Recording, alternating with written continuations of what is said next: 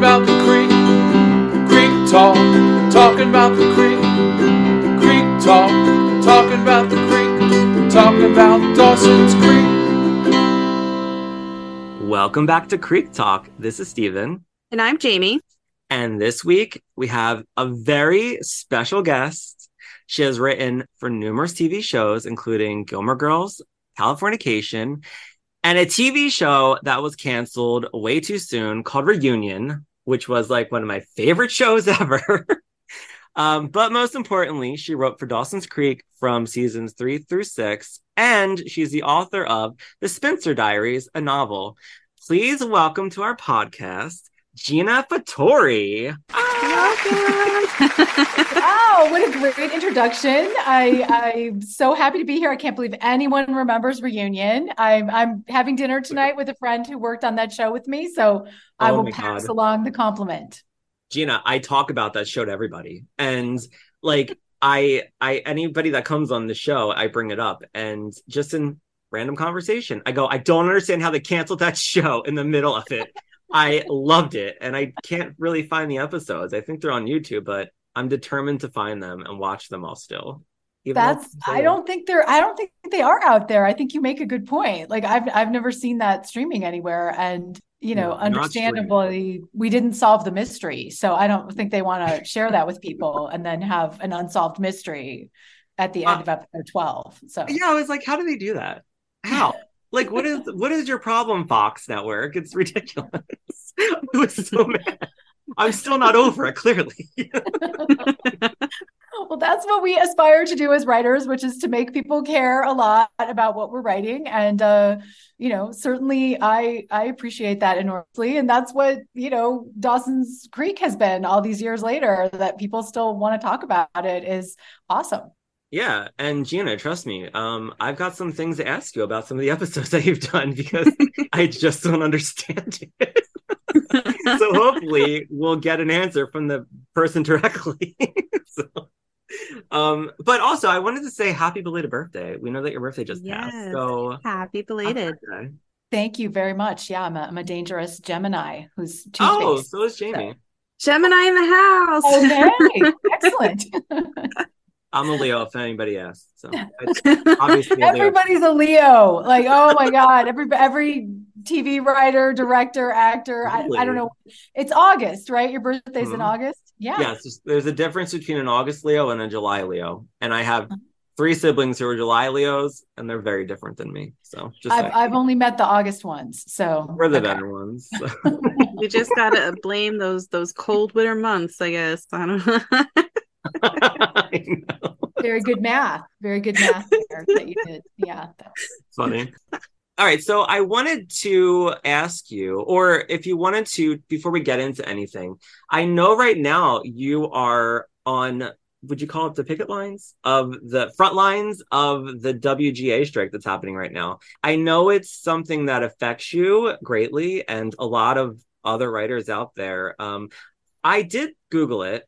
I have to be honest with you, I'm a little confused on what the whole situation is, but you did mention to me that it is very important to you. So if you wanted to, I wanted to give you a chance to just talk about it as long as you want. Thank you.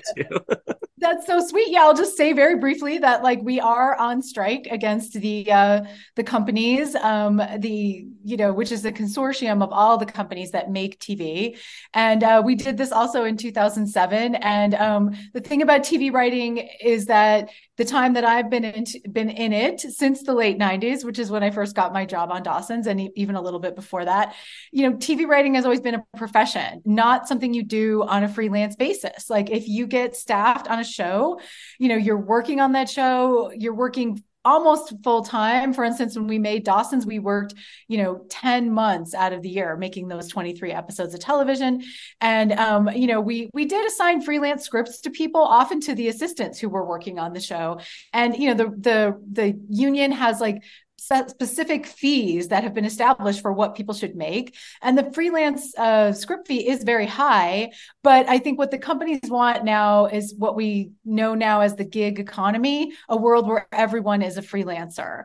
And like they really would prefer a model where like, well, maybe we hire one writer who we would, maybe call the showrunner, maybe call the head writer, maybe call the creator.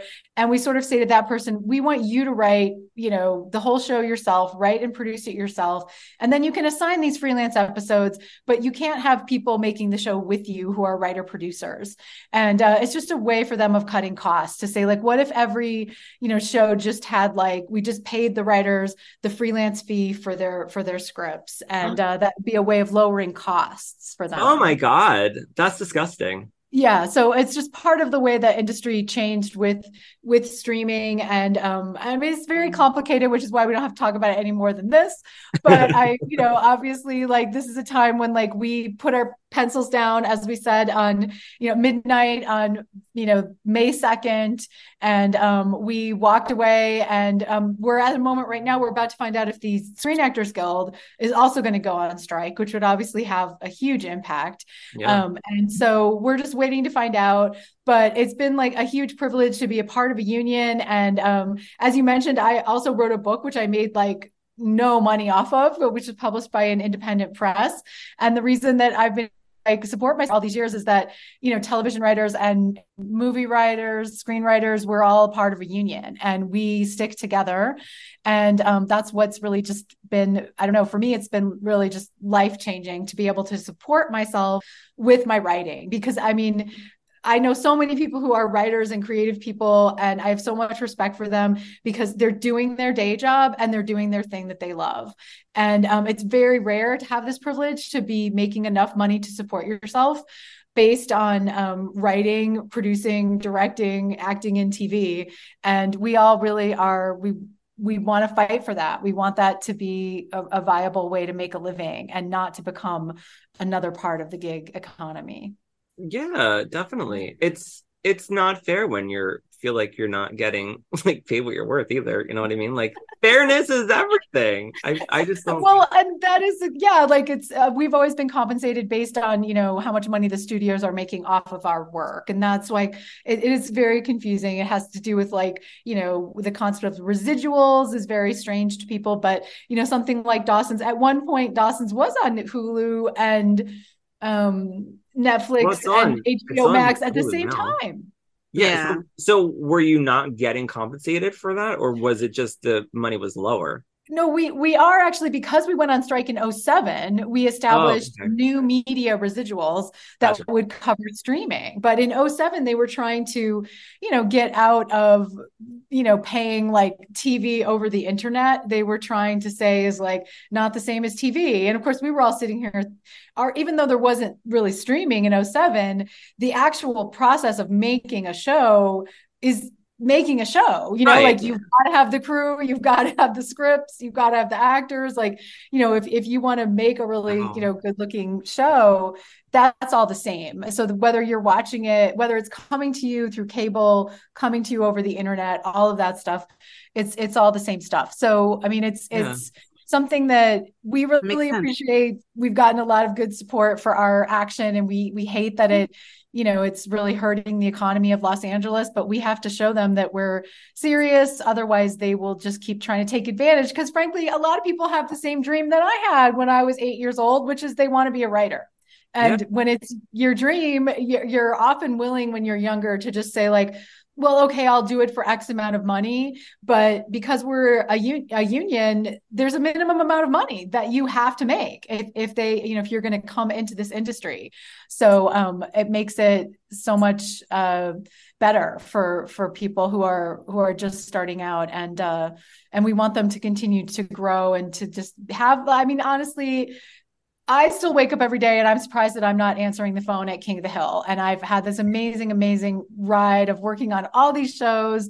And so what we're fighting for is just to preserve that as a career that people can pursue full time. Well, I really hope that, they come to an agreement with everything, and everybody gets compensated what they should be compensated. And, That's Perfect. what Yes. unions are for, you know. I mean, I had a union when I worked in a supermarket. It's kind of the same thing, but I get it. It But is the same thing. I mean, it's only by standing together yeah, that you can exactly. really Yeah. make progress. Yeah. Yeah, and I see on Instagram everybody posting all their pictures, and you know, I always steal some and post them on our stories, which like, you know, because I I mean, didn't it's understand what it was at first, and then I started looking into it, and I'm glad that you explained it though. I also Googled it, and it said that there's a website called Entertainment Community Fund where you can like donate. Is that something that you're familiar with? yes, that's so wonderful. That's I made a donation myself, and people are doing different fundraising goals. So the Entertainment Community Fund, actually during COVID, they gave out a lot of money. It's really not just for writers; it's for everyone who works in any kind of production, and Mhm. you can apply to get some assistance, a grant, or I'm not sure if it's a grant or a loan. Most of them are grants, I think, that you don't have to pay back. But it's really an amazing organization, and not just for writers, because honestly, as production has stopped, everybody who works on the shows has been forced to take this break, which, a lot of us in this industry are used to living a life where you go from show to show. Mhm. But it's still incredibly hard for everybody to not, just to suddenly have the paycheck stop is Right. just really hard. So Yeah. that is, that's anything we can do to channel some funds their way, is great. Yeah, we'll definitely link it in our Yes. in our show notes. So Cool. Yeah, yeah. we'll make it available. So if anybody listening is interested and wants to take a look at it and get some information, it'll be there. So you can just go ahead and click away. Donate. Yeah. So Gina, you mentioned that you wanted to be a writer since you were 8 years old. So can I ask what made you want to be a writer, and what is it that got you into writing, and what was your first writing gig for TV? Okay, well, so the first part of that is like, I mean, I probably shouldn't have said 8. It was probably more like 10 when I went to the Young Authors Conference. Oh, I grew up in a town called Valparaiso, Indiana, which is like the kind of town where there's one high school and everybody goes to the football or basketball game every Friday. So I yeah, was sounds like really my bummed that town.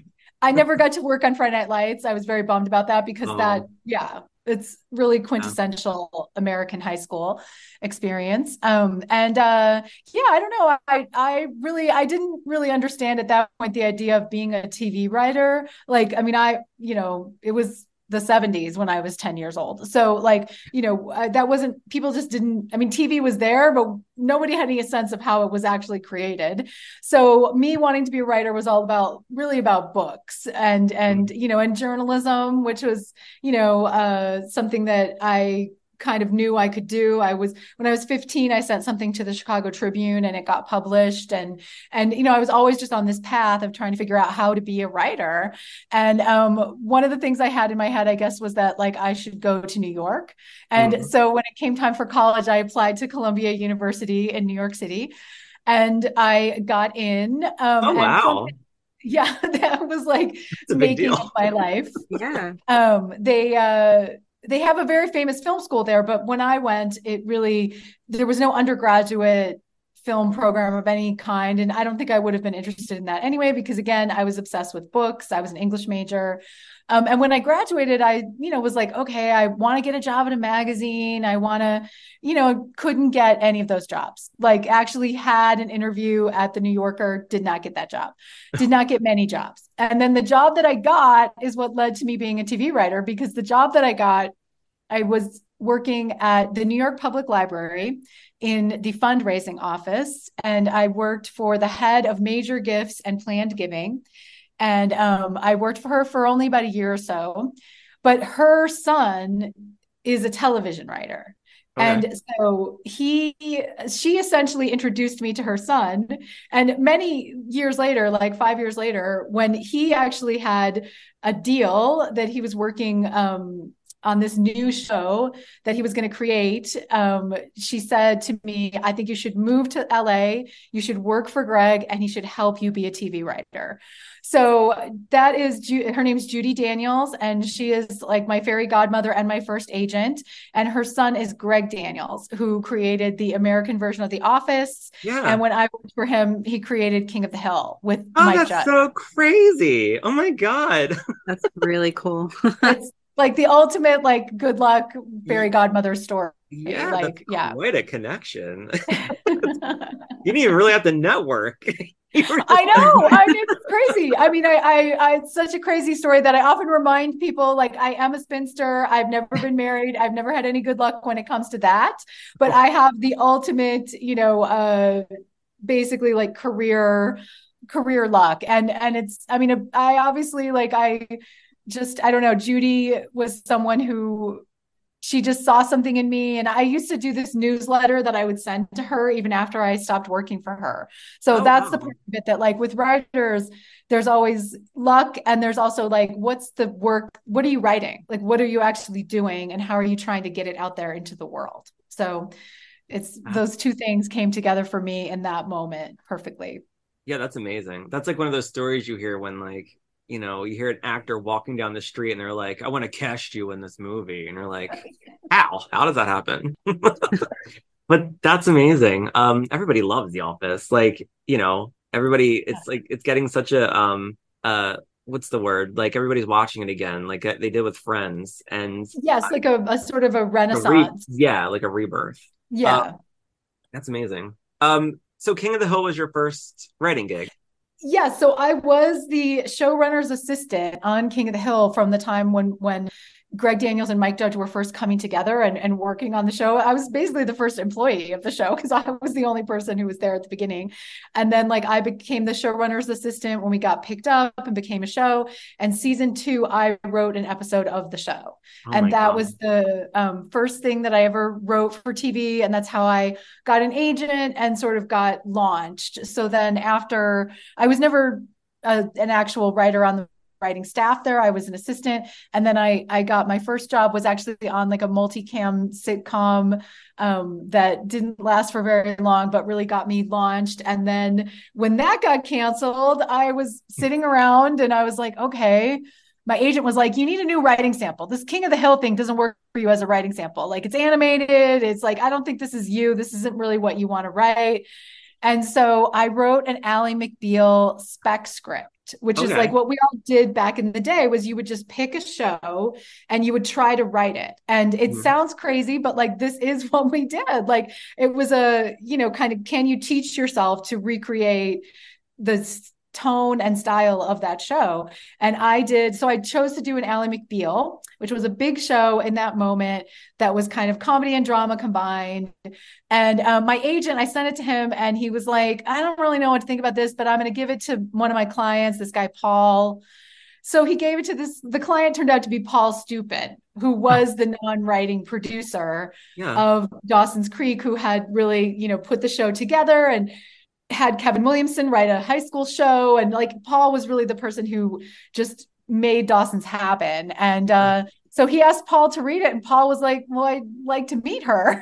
And I think if she could write Ally McBeal this well, and it sounds like Ally McBeal, I think she could write Dawson's. And it was right at the point when Kevin Williamson was actually leaving the show. And so I never met with him, but Paul Stupin just hired me. He just said, welcome aboard. Oh my God, this is so fascinating. Like, so into it. Because I did see that you came on season 3. What was it like knowing that Kevin Williamson, who created the show, was leaving and you were coming on to, like, I guess essentially replace with other writers this, man who created the show that was so popular with like teens and everything? Were you like nervous, or were you just like, let's just do this? I think this is the point in my career where I didn't know enough to be nervous, okay. but like I should have been, because it was a very odd situation. My colleague and friend, Jeffrey Stepikoff, who was also on the staff of Dawson season 3, has actually written a book where he talks a lot about season 3 on Dawson's, but I have it. Do you have it? I haven't read it yet, but I have it. Sorry. I mean, it's a lot about Dawson's and also a lot just about the TV industry in general. Yeah. But that first day, season 3, Dawson's Creek, in the writer's room, there were maybe 10 of us, I forget now, but Greg Berlanti was the only person in that room who had been on season 2. Mm-hmm. So we were an entirely new group of people. It wasn't like just me coming in new. We were all new except for Greg. And Greg Berlanti had been a staff writer on season 2. So, and he knew Kevin quite well. And having done these 22 episodes with him in season 2, he wasn't on season 1, but you know, he really was there for all of season 2. So he really was the person who kind of knew the show and understood the show. He was really the only person the actors knew at all, like once Kevin left. Right. And so it was like, I think at first I didn't know enough to be nervous about this. And now I've been doing this for so long. I understand that is actually a really key moment in the life of a show, because when a show begins, hopefully the creator and the writer, you know, creates this bond with the other writers and with the actors and the crew, and, you know, gives them a great sense of, you know, purpose, and everyone comes together and figures out what the show is together. And when that leader who has launched the show leaves, it is a very hard moment for everybody involved. Well, personally, I remember watching it, and I look up to Kevin Williamson so much. Like, he really is like one of my biggest idols. And my dream is for him to come on here. He never will, but I don't know. Anyway, he's a lot busier than I am, so probably yeah. I'm like, just give me like 20 minutes. But I did meet him years ago at the Dawson's Creek finale. That's when I met him. I mean, I didn't meet him until the show ended, and he came my God. To Dawson's Creek Day in Wilmington, and he came. Yeah, that's what I met him. Oh my God, you were there then. We were probably in the crowd together. Oh my God. I was so hungover. Like, I'm ashamed. If you knew me, you'd know I am not a drinker. And there were like margaritas on the camera truck the last night that we were shooting. I drank way too many of them. And then the next day it was like, you're going to sit out in the hot sun. It was hot in downtown Wilmington and listen to speeches. And I was like, oh God, this is. Oh no. Hard. I have it on VHS still. My friend, I have to get it on DVD or something, and or USB. Get it digitally done. Yeah. Need a digital copy of that. But I mean, honestly, that's so sweet, because the show, as I'm sure all the fans know, Kevin wrote that pilot really based on his own life in so many ways, and so that's lovely. Did you actually live in Wilmington then, or did you live nearby? I'm from Philly. Well, I lived in the suburbs of Philly. I live in Philly right now. But we would go to North Carolina. We went during the 5th and 6th season, and then we did One Tree Hill during the 2nd season, and then we just stopped after that. Right. One Tree Hill was not a good show to me. But we love the city so much, and we love the show so much that's why we did it. And when we found out that they were doing this big thing on the creek and all this stuff, we were like, we have to stay. We have to go to this. And we did, and that's when I met I met all the actors throughout the years doing it, but they were all so friendly when we were there. I don't know what happened, but there was me and my two friends, and then we met my friend Melissa, who from Canada, and her two friends, and we're still friends to this day. We were just at this random spot, and there were trailers, and one by one, they were coming out of their trailers, and we were like, what is happening? And we ended up getting pictures of them there. But the day I met Kevin Williamson, I've said this already so many times, but he was with his assistant, and I was so fascinated, entranced by Katie Holmes, because I was so I loved Katie Holmes, And my friend was like, Steven, come here. And I was like, what? And I was just staring at Katie Holmes. And she was like, it's Kevin Williamson. I was like, what? And he goes, I go, oh my God, it's you. And he goes, yeah, I know you. And I was like, you know me? And his assistant was like, yeah, we have 100 of your headshots in our desk drawer. Cause I was sending him a headshot all the time. Cause I wanted to I was acting back then. Right. And I was like, what? I was so shocked. And I met him and I shook his hand and he got a picture with me. He was very nice. And Aw. I always like remember that. It was such a big deal to me. And now I just constantly DM him, seeing if he'll respond back to me, and he never does. But like you said, he's a very busy person. So Yes, for sure. but yeah, that's so funny that you were there. I really do have to find or somehow figure out how to watch it because I don't have a VCR anymore and see if I can find you in the audience. I mean, I just remember, yeah, like it was a hot day. It must have been in May, and the wrap party was that night, and like it was just a little ceremony. And I remember Kevin saying something very heartfelt and sweet, but yeah, I don't remember a ton. Yeah, that's so funny. really. I love it though. We have a weird connection. It's so funny. It's a margarita connection too. Steven loves love margaritas. I mean, I have to admit, like it's one thing that I can't say no to. Like, Me neither. Oh, I don't think anybody can say no to margaritas. No. We did a hangout recently because we do like a Patreon thing. We recap Young Americans. You know that show that was like a spin-off? Do I know Young Americans? Did I not write the character of Will in episode 320? Right. Where we were like attempting to help them with their creation of Jeez, Steven. Can I ask you real quick? That show was totally filmed before the character came on Dawson's Creek, correct? I would doubt that. I would guess, I honestly don't remember this, but I would guess what had happened was that they made a pilot. Okay. And like they had the pilot, and then they were probably, maybe it was happening simultaneously. Like they could have been like shooting the episodes of the show because there can't be more than 12 episodes of that, right? Like there's only 8. There's 8, yeah. Okay. I mean, I didn't even know it was available for people to watch. Like I thought it's not. We found it on some like janky website that our friend told us about, and some of the episodes are good, some of them are not so good. I mean, I just know that it was basically like explained to us we had to have this character be on Dawson's. I think he's in 3 episodes actually, because I'm pretty sure he's in the one. I think he's in 19, 20, and 21 of season 3. And the actor was very sweet. The poor guy like is coming into like, I mean, we were, our cast was at that point had made, 35, like 55 episodes of TV together or whatever it was. So like, it was, but I don't even remember what the premise of the show was anymore, honestly. Oh, it was very interesting.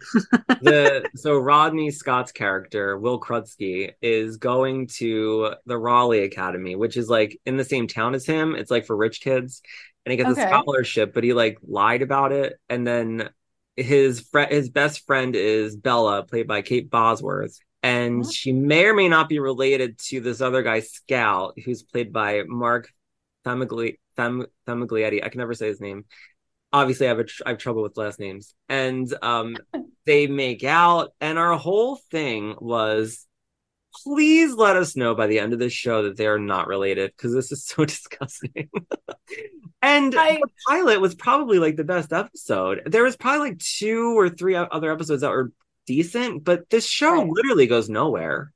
And Ian Somerhalder's in it, and Kate Moning's in it. It's a cute show. I think everybody on that cast is extremely attractive. They still are to this day. And I thought it would be a fun thing to do when Will Krutsky showed up. And we were like, let's do a Patreon. What can we do? And it's been a roller coaster, Gina. I mean, I applaud you guys for taking the plunge. I mean, that was, the WB was, if not brilliant in their casting. And obviously, I know someone on here is a Buffy fan. So that is another example of, what an amazing show with like, just totally like a cast to die for. Do you remember the show Glory Days that was on the WB? That was another Kevin Williamson show. I feel like that was Kevin's show. Yeah. Okay, so I think Poppy Montgomery and Eddie Cahill, and it's coming back to me. It's like a writer who goes. It's sort of like a Murder, She Wrote idea, maybe. Like it's like scary. So we're gonna do that next, and I think it'll be a lot funner to do. So because I really did enjoy that show when it aired. And I'm new to it, so we have our dynamic again. So it's good energy. Yeah. So you get your older perspective and then your new person perspective. So I mean, honestly, like I've realized this many times before, but like the process and the time that I spent making Dawson's Creek, those 4 years of my life, like most of the other TV shows that were on, I did not watch. Yeah. So like basically, I mean, like hilariously, like Felicity, I've only seen like 2 episodes of that, like The West Wing, like all these shows that I'm like, I should go back and watch those shows. But like we were just so busy all the time. And like, I mean, I watched TV like crazy. That's part of what made me a TV writer, was I spent my whole childhood like watching, like, you know, Dallas and Dynasty and Hill Street Blues and like just watching TV constantly. And I know I was watching TV during those years, but somehow, yeah, there weren't enough hours, I guess, to watch. There's never enough hours. But there's never. But I guess it also helped, because if you were watching all those other shows while you're writing, wouldn't it almost be like, oh, I have this great idea. Oh, wait, it just happened on this other show. Honestly, like we would often pitch things to the WB executives. Like everything has to be cleared with them. We do nowadays, you might more do outlines. We did pitch phone calls back then, but like they would always say like they just did that on Felicity. And I would just go scream in the hallway, you know, like I'm just like, and so, yeah. And honestly, I think that was the joke, sort of, that when I think the shows that I did watch during that time were so drastically different than Dawson's. Like, honestly, I had this friend who was obsessed with Oz on HBO, which is like a truly revolutionary show that people sort of forgot about, created by Tom Fontana. And like, right before The Sopranos, kind of, it was out there. And so then like he got me hooked on Oz, and I was like, okay, so my job is I write Dawson's Creek, and then I go home at night and like watch Oz. And like, there's never any overlap ever between these two things. What a vast difference too. Yeah. You're like, wait, I got a great idea. So Pacey gets shanked somewhere in downtown Front Street. Yeah, no. Everybody would be up in arms if anything happened to Pacey. Let's be honest. I mean, for sure. Heartbreaking. What was it like working for the WB? Was it like difficult? Was it like a dream come true? Was it like annoying that you would, like you said, you would go scream in the hallway, which is like, every job too, but. I mean, this is terrible, but I mean, obviously, like it's not around anymore. So no. I mean, God, now I have to do the math. I think I was 31 years old when I got the job on Dawson's.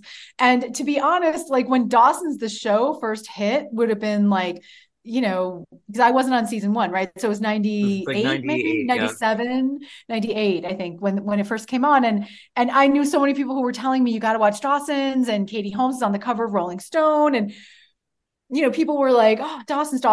And I was like, you know what? I am 30 years old, and I gave my heart to my so-called life, and that is it. I am done with teen shows. Like, I just, there weren't even, I wasn't even the biggest fan of Beverly Hills 90210, to be honest. So like for me, the idea of falling in love with my so-called life, and that was one of the shows that just like, when I was first starting out, Party 5 was also still on when I was first starting out. And like, those were the shows that like I really, really loved the writing on those shows. And so Dawson's just wasn't on my radar, I guess. And like, I really, like when I got the interview, honestly, I had this friend who taped everything. Like he probably is still recording things actually now, if it's possible. But anyway, I was like, okay, what do you got for me? And he gave me on video like all of season 1 and season 2, like on VHS tapes. And like, because I basically had to show up at work first day. I was like, I haven't been watching this show. They've now hired me. I've got to watch all 35 episodes. So thankfully I did know people who loved it. And, already obviously the WB with Buffy and Dawson's was like a phenomenal, it was a phenomenon of the moment. But yeah, I was just like, I mean, basically I had started out wanting to be a comedy writer and to work in half hour. And, my agent was like, just take this job on Dawson's, and if you get fired, well, you can try and go back to comedy. You'll be fine. And then like, I just did not get fired for 4 years, which is very rare in my line of work. because like everybody gets fired, and which is another reason we need a union protecting us, because people will get fired constantly. And so yeah, it was like, it was, in retrospect, it was a very exciting place to be. Certainly when like, Josh Jackson cut off all his hair and Felicity cut off all her hair. It was an exciting place to be. But at the time, I didn't have a sense that it was, I was just like reporting for duty, Yeah, I think that's a good way to look at things, though, too. I mean, I couldn't even imagine being 31 working for like a network like that, but it's so interesting. I mean, that was old. Like, that was the joke, is that 31 back then it is old, because Berlanti was 25, I think, or 26. Berlanti was 26, I think, and I was 31. So like, I already felt old. I guess also old to be working on a high school show in a way. But like, I think that, the reason that high school shows, honestly, that people, I think, watch them over and over again, and the reason why, those of us who did not get fired on Dawson's Creek, I used to think were the ones who kind of had a more difficult time as a teenager, and that the people who had actually enjoyed being a teenager, like, they were not so great at writing the show, and it's not as relatable. It's easier to relate, to real life situations than like the perfect cookie cutter life. So yeah, that makes sense. It makes sense. Yeah. And the signature idea of the show, that it was just, the word back then, I guess it still applies, is just angst, that Dawson's Creek was this angsty show. Yeah. And that like, if you weren't a person who really, if you were just more of like the partying kind of person who just bopped around and like, whatever, and it was all good, and you had a bunch of relationships with whatever, and went to the prom. You're like sleeping with your teacher. It's like totally normal. I missed that part of it. I only experienced that as a viewer, but yeah, like it was. It is, watching it now, it's crazy. I don't think I have gone back and watched it. I used to rewatch the pilot a ton when I was actually writing the show, but I haven't gone back and watched it since then. The pilot is my favorite episode, and I've watched that episode so many times. Like, when we did it, I was like reciting it, and Jamie's like, "What are you doing?" And I still do, like certain. It's impressive, honestly. It literally is one of those shows that just affected me, and it's still, I took a break from it from a long time, and then when we started doing it again, when we got into season 2, I said to Jamie, I'm getting PTSD. I was like, I don't think I can. That was hard. That was hard for you. Like when you relate certain things to certain experiences in your life, and you're like, oh, I feel so weird right now. I don't know if I can watch this, but obviously you got through it. But it really is such an important show. And I'm glad that people are watching it now, like young people. I know they probably think it's like, what are they saying? But I totally felt it all back then. I was like, I get it. I totally get it. Now I watch it, and it is like, just get it out. It's like, get it out. But why aren't we communicating? And I have to go, Steven, remember, they're high schoolers. I know. They don't have this wisdom yet. Everything's complicated. Well, that was one of the questions that we did have to ask you. So I noticed going through all the episodes that you had written, you wrote a lot of really great episodes, Gina, and you wrote a lot of the season finales. I do want to kind of keep it with just where we're kind of at with the show, because I honestly don't remember anything after what we're doing right now. Right. I did look up the premise but I was like, we'll just keep it what we've already recapped. So when you started on season 3, which was the Eve season, which people are like, I don't understand why she was here and all this stuff. And watching it back now, it's just like, it is what it is. Like, you know what? They obviously got tired of that character. They didn't know where to go with her, and they just moved on to the Pacey and Joey situation. That's how I took it. And would you like disagree with me? mean, it was a lot more complicated than that, but I'm sure. That's a pretty fair summary of what happened. I mean, we have this joke in TV, like the old way we used to make TV. If you wanted to change something, it was like turning an ocean liner. So like, because, you have to write it and shoot it and edit it. And like it takes 6 episodes to basically change the narrative of the show.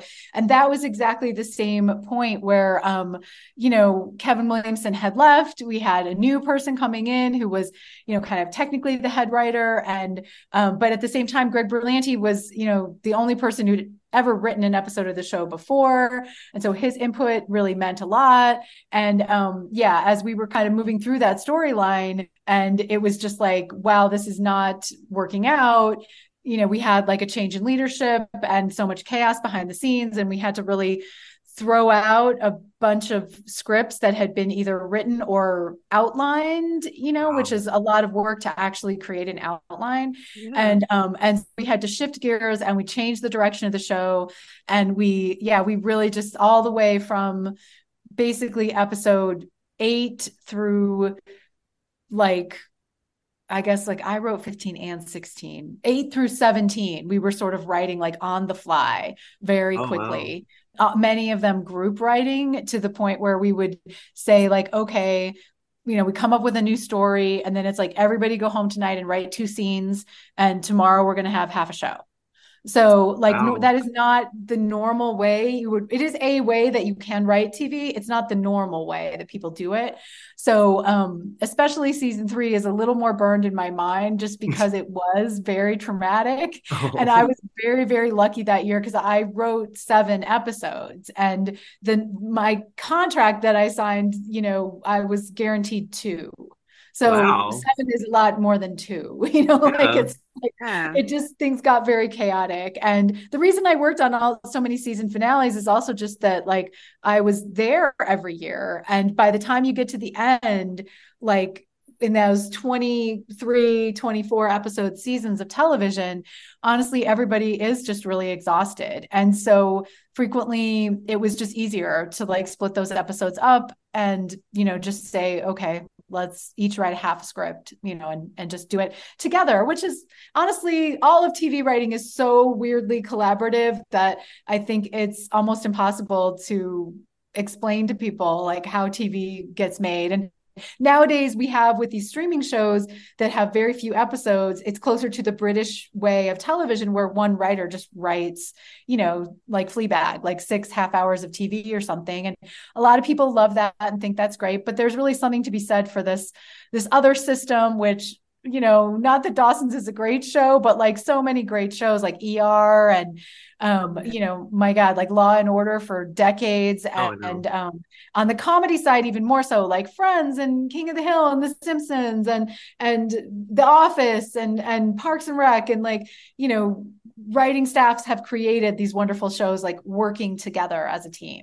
I prefer those type of shows anyways, though, because I feel like with the other ones, there's never enough. Like you want more, like you're running out too quickly. And I'm a binger, you know what I mean? I can appreciate, I've lived through it where we had to wait every week to watch an episode. I'm so glad that I don't really have to do that anymore because that was the worst.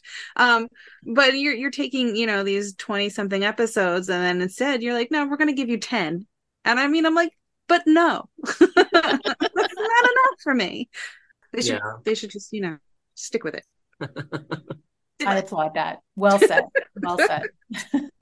How was it like allocated to like when they were like, all right, you're going to write this week's episode? Was there like a formula to it, or was it like, I never understood. Well, I mean, honestly, a bunch of shows that I've worked on have operated in this same sort of way of writing TV. Like, for instance, like Parenthood, Gilmore Girls, Dawson's, shows like this. And the Dawson's models in particular, though, is just we basically work together as a group to what we call break the story, which actually just means outlining the story. But when you're outlining the story, that means every single scene that is in the show has to be up there, like on the board. Like nowadays, when I do it, I use note cards, but back then we always had just like a big whiteboard in the room. And the way this process works is that, I think people forget about this because you think of writing and you think of just the part where you're sitting there writing the dialogue. Mhm. And like, that's kind of what we all, I mean, obviously, especially with writers like Kevin Williamson and Amy Sherman Palladino and Aaron Sorkin, who are so known for their dialogue. But so much of screenwriting is really deciding which scenes do you need to tell your story. And when we were making Dawson's, of course, we didn't have a ton of money. So there was obviously like a real tight formula that we had to stay within to make the show. And, but I have kind of been following this system throughout my career of like, let's get together in the room. We will come up with the best. The showrunner will normally say, this is what I want the story to be this week. This is what I want to happen to these characters. Like the easiest way to explain this is the one that I wrote that's called The Longest Day. Oh, yeah. We're going to talk about that. Yeah, the instruction was just, this is the one where Dawson finds out about Joey and Pacey. So then like you'd have a room full of people, which is usually just everybody who's not off on assignment. It could just be 2 people if that's all you've got. And you just keep trying to come up with like, what is the sequence of scenes that we think is right to tell this story? And then once you have that, you have an outline. And the outline at that point, what the writer of the episode is doing is once the outline has been approved by the showrunner and it's been approved by the network and you're good to go, you go off, and in an ideal universe, you have 2 weeks to write the draft that matches that outline. So you write, the actual dialogue and the actual actions, and you make it come to life. And that's the first draft. And then often if there's time, you get notes and you do a second draft or maybe a third draft. But if there's not time, the showrunner, the head writer will just take the script and frankly rewrite you. And I mean, that's kind of, I always joke, like, that's what the money is for. Like, that's what they're paying you for.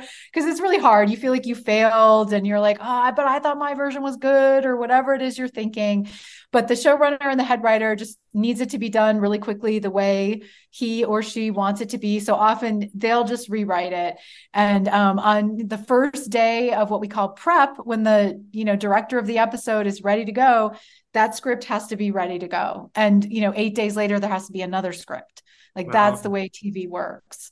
So really having a system for producing those scripts is what, a really well-run show is never behind on scripts, and can really deliver those scripts to the crew on time and the actors on time.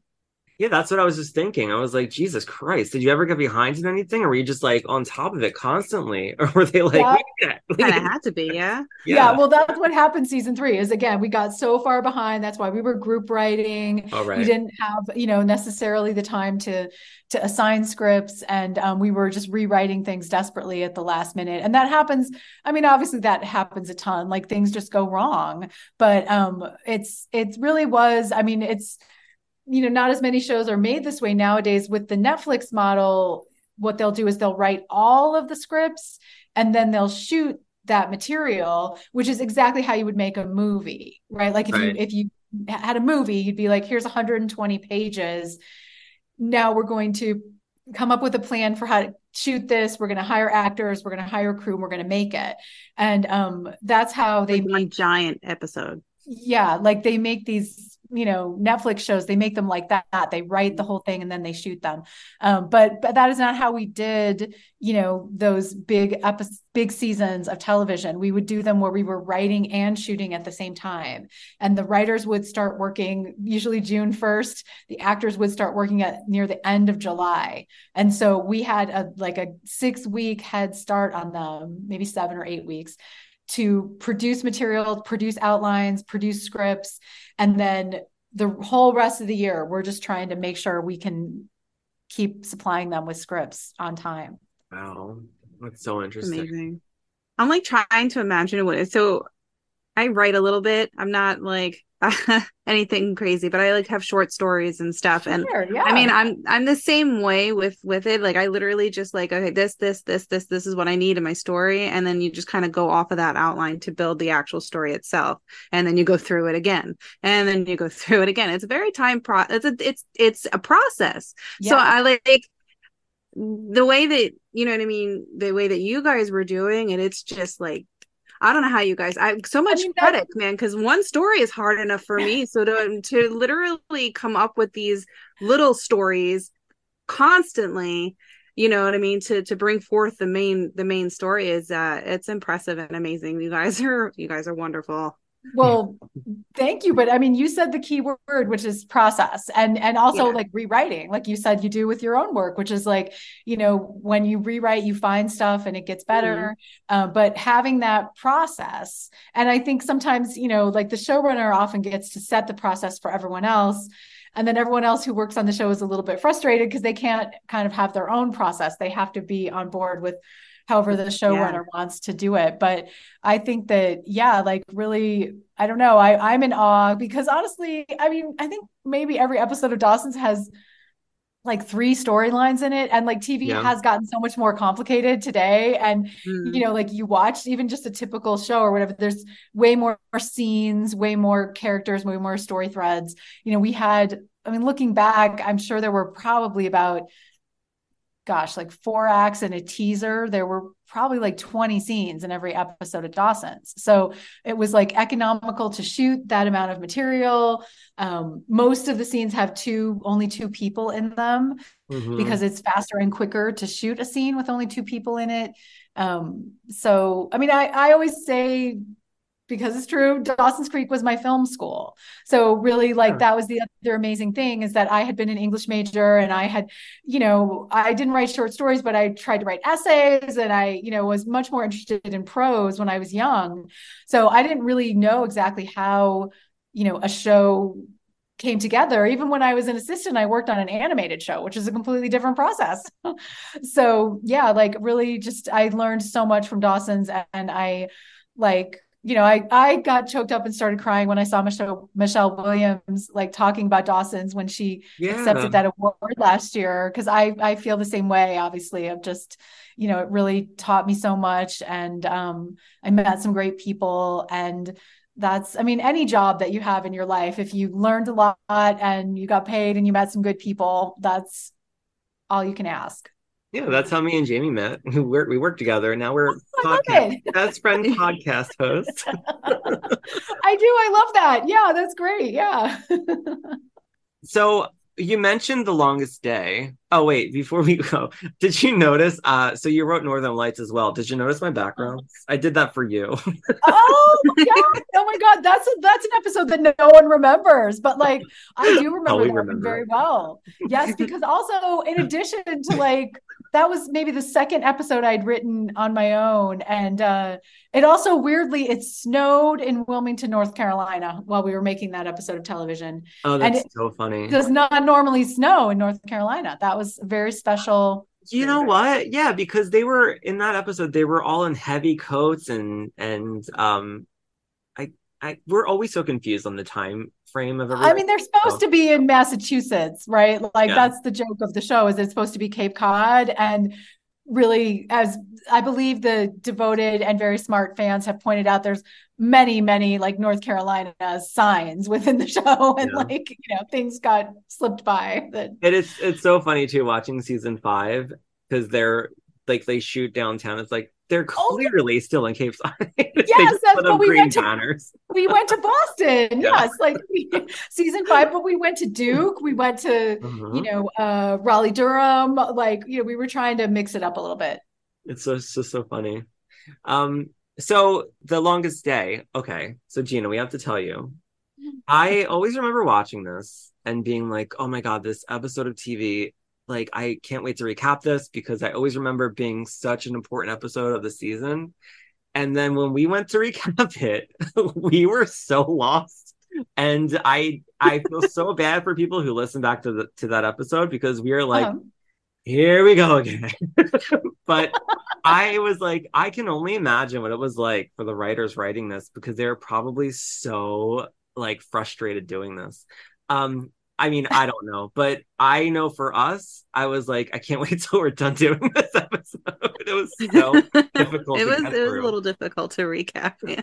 Oh my gosh. Yeah. I mean, I guess for me, it's one of my best memories, truly. It was like, honestly, it was so exciting because like every part of it was exciting. Like I said, like our instruction at the top was just like, this is the episode where Dawson finds out about Joey and Pacey. And like, when I started breaking the story, I put a bunch of scenes up on the board, and I had the third act break, which is the third commercial break, would normally be like the height of the dramatic action, right, in any episode of television. And then the fourth act, back then we only had 4 acts, would have been like the resolution, right, and the sort of falling action. So I put that moment at the end of Act 3 because I just thought that's a typical episode of Dawson's Creek. Like, you build up to and you have this big moment.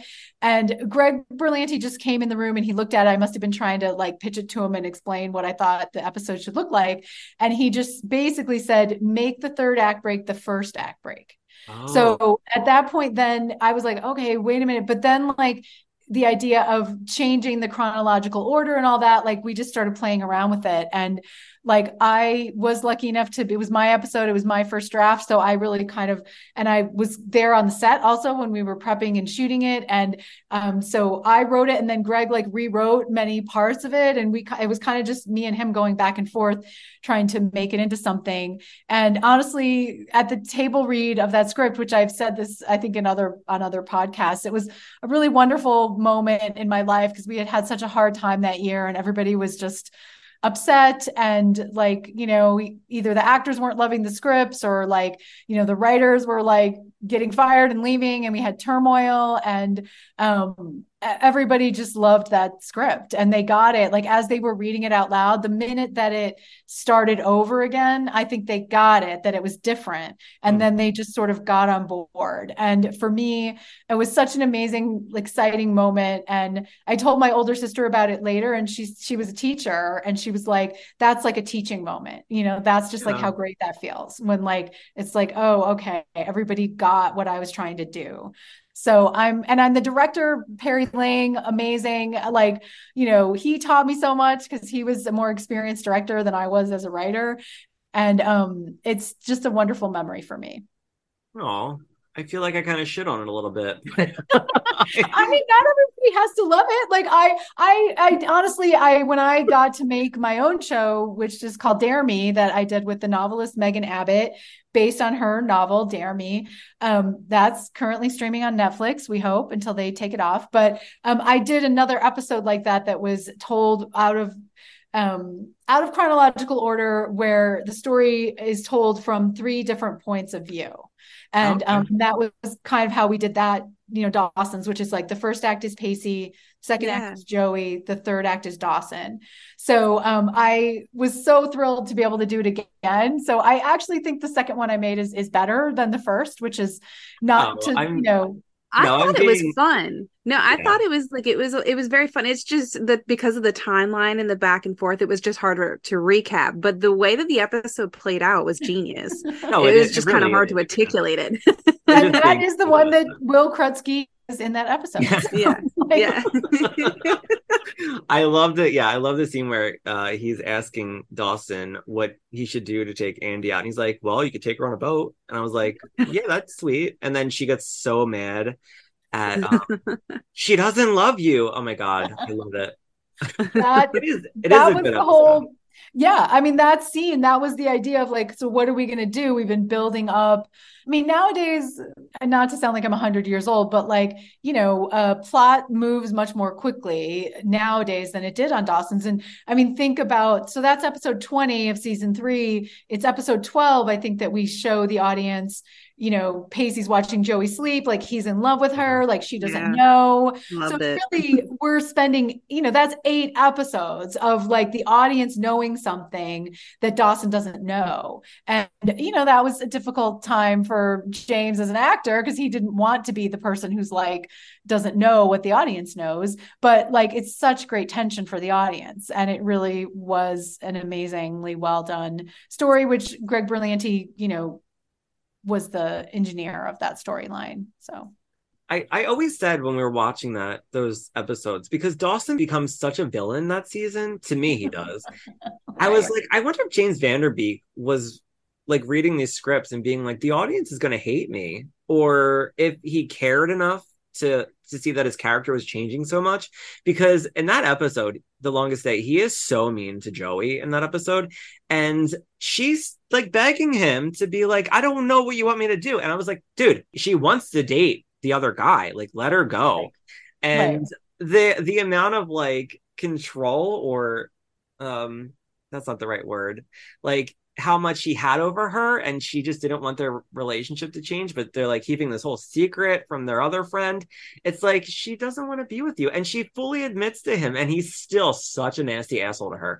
And I was like, I wonder if he thought that they were like, the audience was just gonna really hate him after that, because he does become sort of like really just annoying after that season. He does, but he comes back in season 4. But I just was always curious.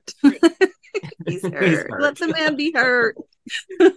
You said he's hurt, right? Like, I mean, that speaks to like, I will say that like I said, it was very difficult for James to like play a character who seemed to be like, not winning the girl and to not be likable, especially given that like, that he was the hero of the show. He was number 1 on the call sheet. Like, the show was named after him. And like, he did question a lot of it. But okay, I mean, I think obviously Jamie knows what she's talking about. Like, the idea of like, how do you react in the worst moments of your life is kind of where the drama comes from. Right. And if you react like, a total mensch and you're just filled with light and love, there's not so much drama. Not realistic enough. And especially they're teenagers, they got all these hormones and stuff going on. I have to remind Steven of this sometimes. I'm very like black and white about things, and Jamie's like, but no, you don't understand. And I'm like, I get it. We have different perspectives, and it really balances us out sometimes, because I take things and I look at it in a different way, and he's like, but no, and I'm like, you're too close, take a step back. right And that's, I mean, honestly, as writers, we always have to be somewhat taking a step back, because if you think about it, each actor is sort of thinking of it from the point of view of their character, and so they have valuable things to bring to the table. But as writers, it's our job to be in the head of every single one of those actors. And honestly, one of my favorite scenes, I think, looking back over all the episodes I wrote, is that fight between Dawson and Joey in Dawson's bedroom.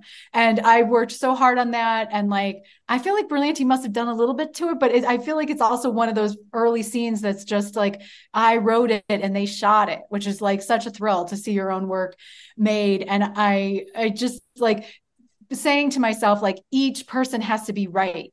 Like, you've got to sit down and you've got to write the scene once where like Dawson has all the good points, and then you've got to go back into the scene again and write it so that Joey has all the good points. And like, those scenes can be so fun to write. And but Berlanti was a genius at coming up with these things that, like, it should be a little bit like you're yelling at the screen, like, don't be such an asshole.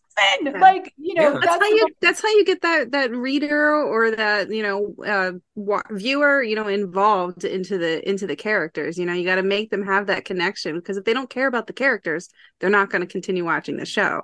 So you need to pull them in that kind of way. They need to get an attachment to somebody so that they keep following the story, and they're emotionally like yelling at the screen, like, what are you doing? Or it's the same thing with movies. Like, no, don't open that door. That, like, you got to make them care. So it's brilliant. That's exactly right. It was effective, because I was yelling at my screen at him. Yes. I appreciated it. You appreciated the anger. I was probably really upset that day too. So you wrote the season 3 finale, True Love, which is where my favorite episode, by the way, and it was released on my birthday. So love it. Gina did that for you. She knew that was going to happen. She said, end of May, I guess. Yeah. It was the 24th of May in 2000. Yeah. Nice. Yeah. Mm-hmm. But that's where we have, Joey. Wait, that's the one where Mitch and Gal are getting married, right? And the boat, and she gets on the boat with Pacey at the end, and Dawson cries. It's the crying episode, and he's a total nasty jerk to her in that episode too. But she's like, "I gotta go," and then she goes. I know, but it is a really pivotal episode for that season, because there is such a build up to the Pacey and Joey storyline, and she finally just like says, I don't care. I'm going to be with him and see how it works out. And she gets on the boat. And when we finally see the interior of that boat in season 4, it's like, that's not real. That's not the same boat. But they go and sail away off together. And it is I loved it. I loved it. We had that entire build up between Joey and Pacey, and then we finally, dude, it was like the best day of my life. I know. When we were getting into season 3, Jamie was like, I can't wait. I was pumped the entire time. I was like, I just love this season. This is the best season ever. It's great. And I was sort of like, all right, I got to get like sold on it, because I'm not completely sold on it. And there were times where I was like, okay, I totally get it. And then we got into season 4, and I was just like, I got to get off this. He's off the train again. Yeah, it was just too much. Which so is you're so not, weird. Just to clarify, you're not a fan of Joey and Pacey? I was when I was watching it, and I totally got it, because I was like, it's not abnormal for, like, you know, people in friend groups to just be like, wow, I think I have feelings. It's not, or like as an adult, it's not abnormal, you know, your feelings just change. And I just feel like in the beginning, it was just sort of like, you know, it was a Dawson and Joey show. Like we were supposed to have the two of them together. And you know, watching it again as a 42-year-old, I did appreciate it, seeing that how, you know, the writers changed everything and got us on board with these 2 other characters that you would never even think would be together. I do think their relationship is very sweet, because he really does love her, and she sort of like opens up her eyes a little bit wider, and to be like, he was like in front of me this whole time, and wow, I think I really love him. And you know, they go through. That's one of the great things about Pacey, I think, is just the way that he handles, you know, how he expresses his feelings, because it's not the obvious ways. He does the little things. He helped her with the B&B, and he was doing stuff around without her even asking. Like, he was showing that he cared without being obvious about it, and like without going, hey, I care about you. It was just the way that it was a slow build for them. I loved it. So I think that's why everybody ships them so much, and the whole Dawson and Joey thing kind of fell away. So I think it was brilliantly done to switch those gears, and it was, I feel like their connection was just a lot better. Dawson and Joey never made sense to me, even in the beginning of the seasons. So when you guys made that switch and were like, we're going to go in this direction, I hopped on that train and I rode it all the way to the end.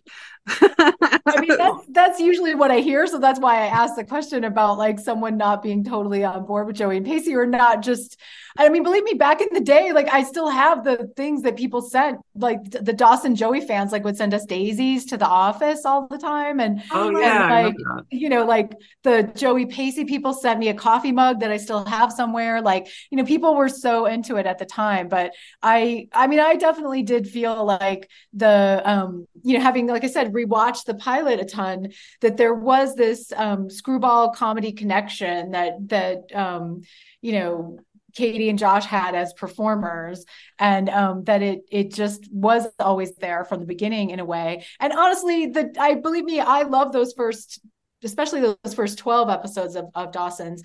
But I do think it's interesting that whatever happened with the Dawson and Joey relationship, season 2 just sort of confused me.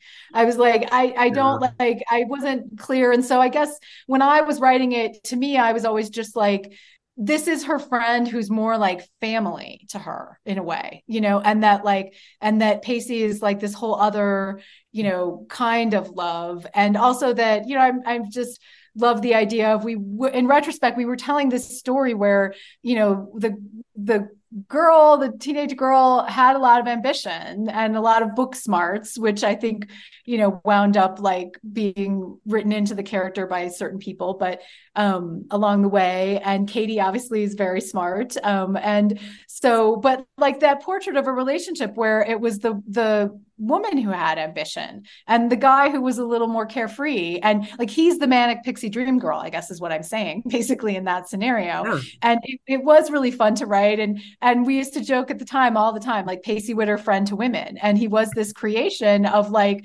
basically like, you know, 3 gay men, 2 straight men, and a couple of us straight women who like threw in, I guess, like what we hoped and thought were these dream qualities for, this guy who would not be threatened by like a smart, ambitious young woman.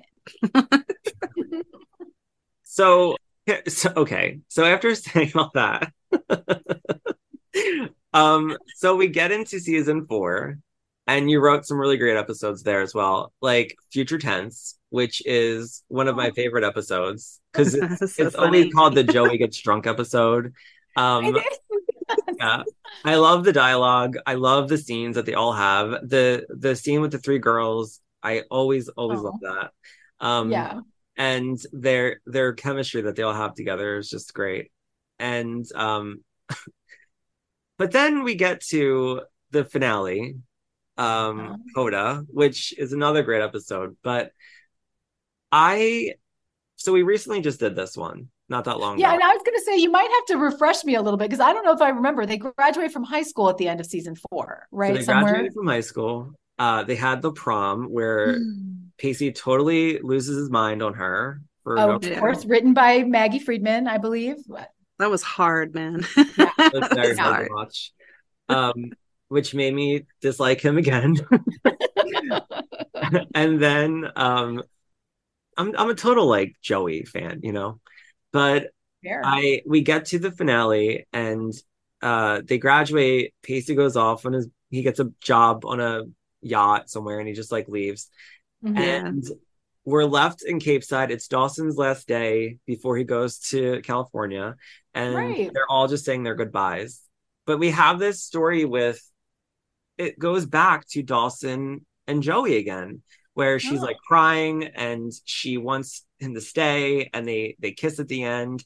And I said, so wait a minute, I'm so confused, because we just had 2 whole seasons of this like love triangle, and the greatest romance of this show ever, which is Pacey and Joey, and now she just goes right back to like her good old standby Dawson. And I was like, I would be like, I gotta go to California. We can like maybe give like a goodbye kiss or whatever you want to do. But then it goes all into season 5 too.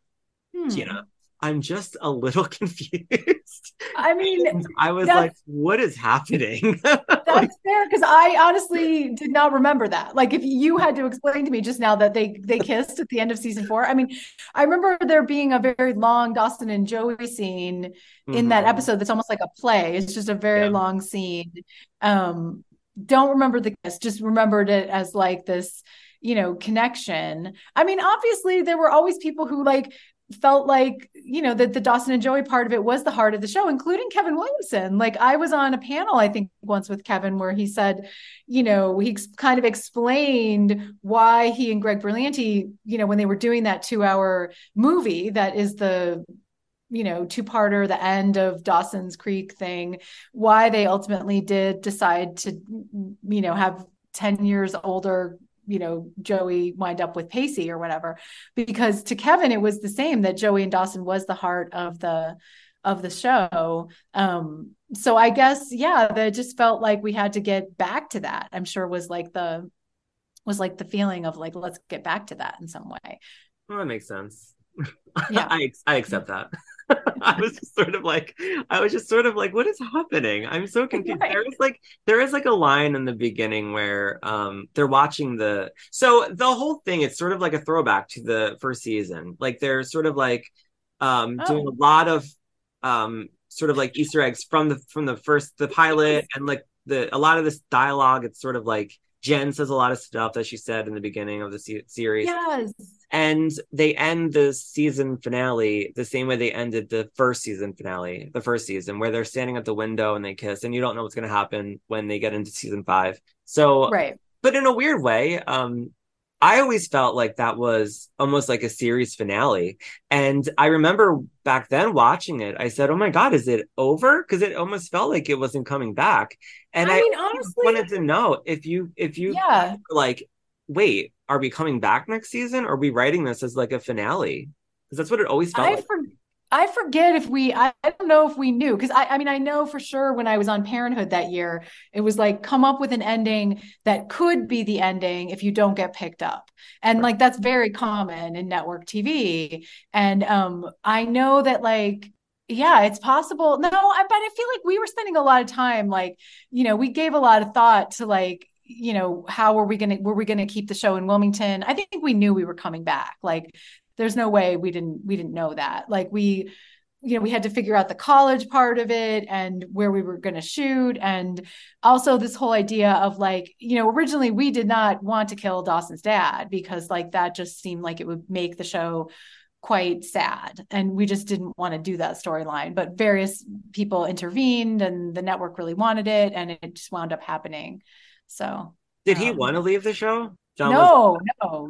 I mean, honestly, it was like many people, I remember this now, season 4, people pitched it to me on the set, like just people on the crew, because no one wanted the show to leave Wilmington. And that was one of the options. Like we could have gone and shot it, like for instance, in Baltimore, or we could have shot it in Vancouver, or we could have shot it someplace else to like give it a different look for the college years. Right. But like, but everyone kept saying like, oh, but if Dawson's dad dies, like he wouldn't have to leave. And like, so it was an idea that a lot of people had thought of.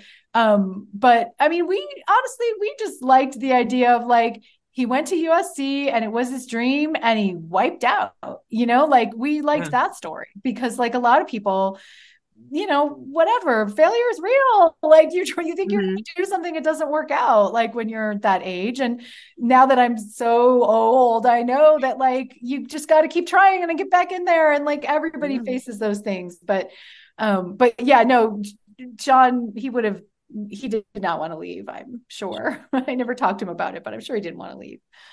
What about Andy's character? Her character frustrates me so much. I always loved her in season 2, and I know you weren't there for season 2, but season 3, they made her so awful, and then they redeemed her towards the end, and all season 4, she was like, she's just going through a lot of things. Okay. I mean, I will take, I mean, obviously it was a huge group effort, but I will say that like, I agree with you. And I feel this sense of sort of like, lingering guilt that like, we never figured out, better stories for Andy or what to do. I mean, I guess like I really did love season 2, the Pacey and Andy story. So like as a person who just like is like, okay, you got this job, it starts in 3 weeks, you have to watch every episode of this show. That was the storyline that really like did captivate me. Like I just thought, oh, that's really well done. The acting is great, the storytelling was great, and just really took the show to a whole kind of different place tonally. But and then they were like, break them up. Well, I mean, I think that like it was clear so early on that like this Pacey Joey thing, I mean, I guess it's weird because it looks like it's set up in the first episode of season 3. Yeah. And I guess Berlanti, I think, wrote that episode, and maybe he was already setting it up there. But yeah, and Pacey and Andy, they had to be broken up, and I don't know. Yeah, there were a lot of things that just fell by the wayside. So, I mean, it is hard to look back and go like, well, obviously it's not perfect, but like, that's the nature of like writing it all so quickly. And I mean, many people have pointed out, like, we didn't have the greatest storylines for Jen often, and we, could have come up with more complex stuff, but it's hindsight. Jen is probably like one of the best characters on the show. I feel like, she's so not interesting, I feel like, in the first season, but then they make her a lot more interesting. She's just like that person in your life that's like, she's like so cool, you know what I mean? And so, she knows everything. She's like, she doesn't get like so angry at you over stupid things. She's more mature than the others. Yeah, that's the word. I can never find the right word. Jamie's my my dictionary. But I appreciate Jen's character so much more now than I did back then. And I think that just goes for the writing too. So, who did you like writing for the most? Arms up. I know. Hi, God. No, I'm not disconnecting. I just like, I was started to cough there, and I was You're like, fine. I was like, Jamie, she doesn't want to answer. She's leaving. I know, I'm like dropping out of the. I mean, honestly, like that's the thing about this show. It's like you can't even really talk about writing for a character. I feel like it's like writing for two characters, that it was a show about friendship. And so like the things that just I personally most enjoyed writing were Jack and Jen and Pacey and Joey. Like just those like if like those dynamics, that were like the most fun just for me personally. The first story I ever pitched was a Jen and Jack story that when I got hired, and I was like just having lunch with Greg Berlanti or something. And I was kind of like, when you're new, you sort of ask the person who's been there before, like, I was like, I have this idea. I think it would be like a little story. It'd be like, like 4 scenes or whatever. I don't know if this works or whatever. And he said like, yeah, I think that's good. And he helped me and said, pitch it, try it, see if it'll work. And so that was one of the very first things that I got to write was that story. What was it?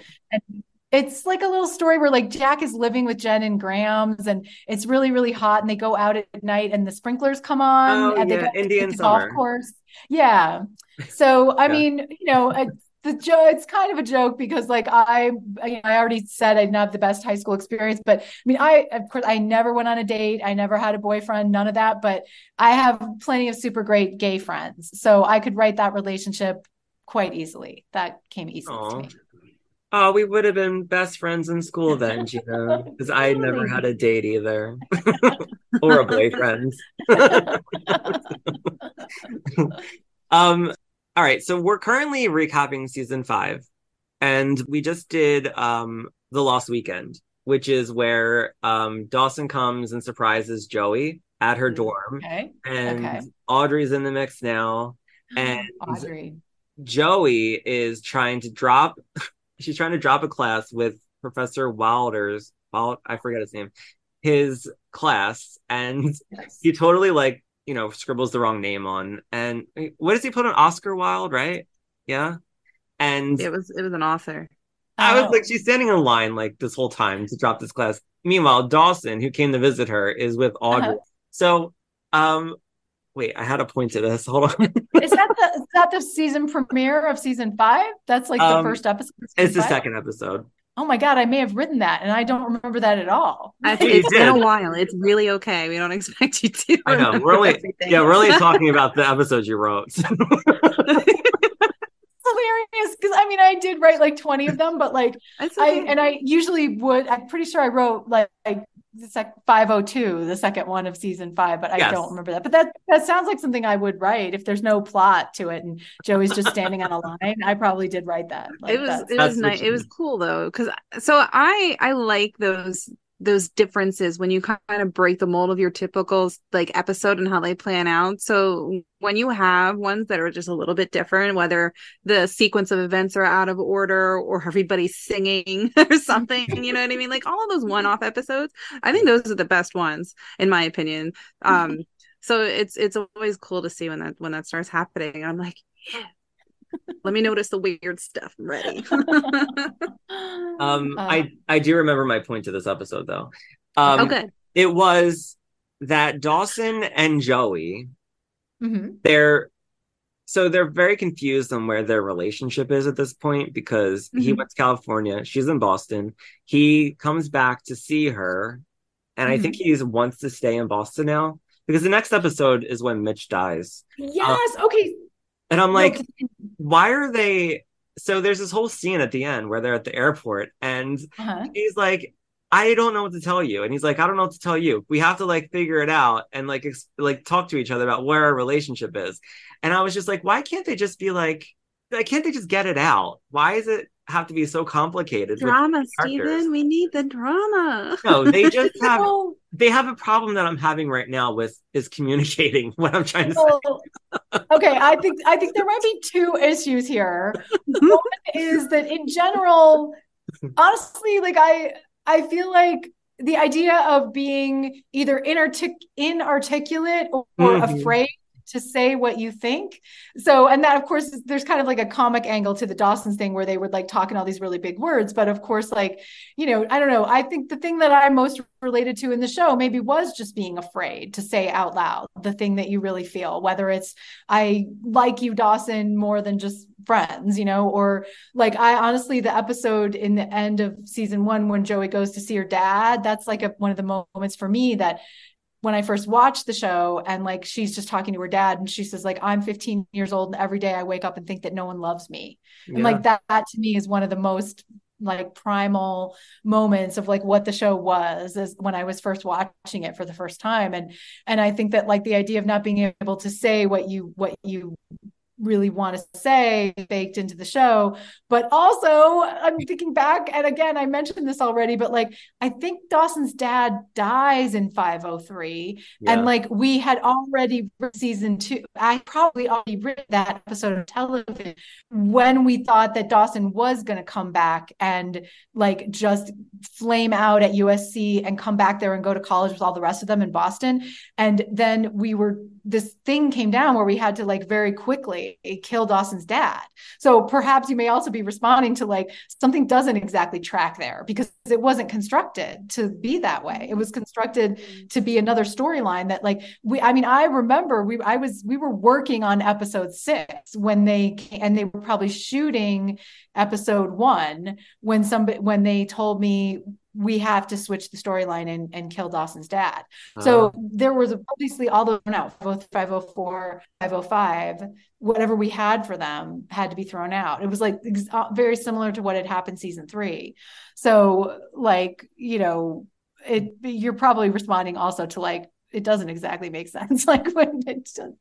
Well, that makes sense. And it could be also, honestly, I'll own up to that. Like maybe, I don't know that I was the best writer of Joey and Dawson. Like, you know, I get lovely, lovely tweets from people all the time, or people tell me how much they love my episodes, but it's always the Joey and Pacey stuff. So, you know, maybe I'm just a shitty writer of Joey and Dawson. That could be. You just shipped Pacey and you just shipped Pacey and Joey. I don't blame you.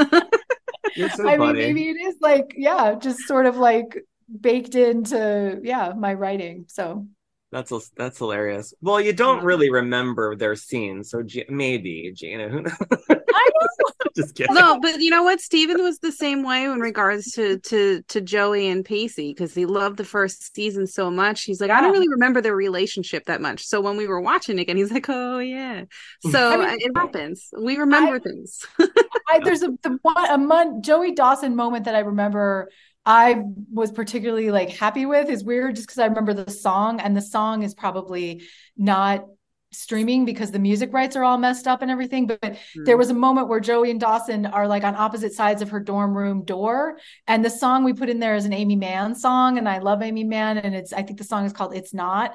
And like, it was this moment where they're each like thinking, I'm going to go back and say what I really want to say, but they're on opposite sides of a door. And that was, that's one of my Dawson Joey moments that I remember most fondly. Plus that fight, as I just mentioned, I loved that fight. Like that was just like, I don't know if we got to that one yet.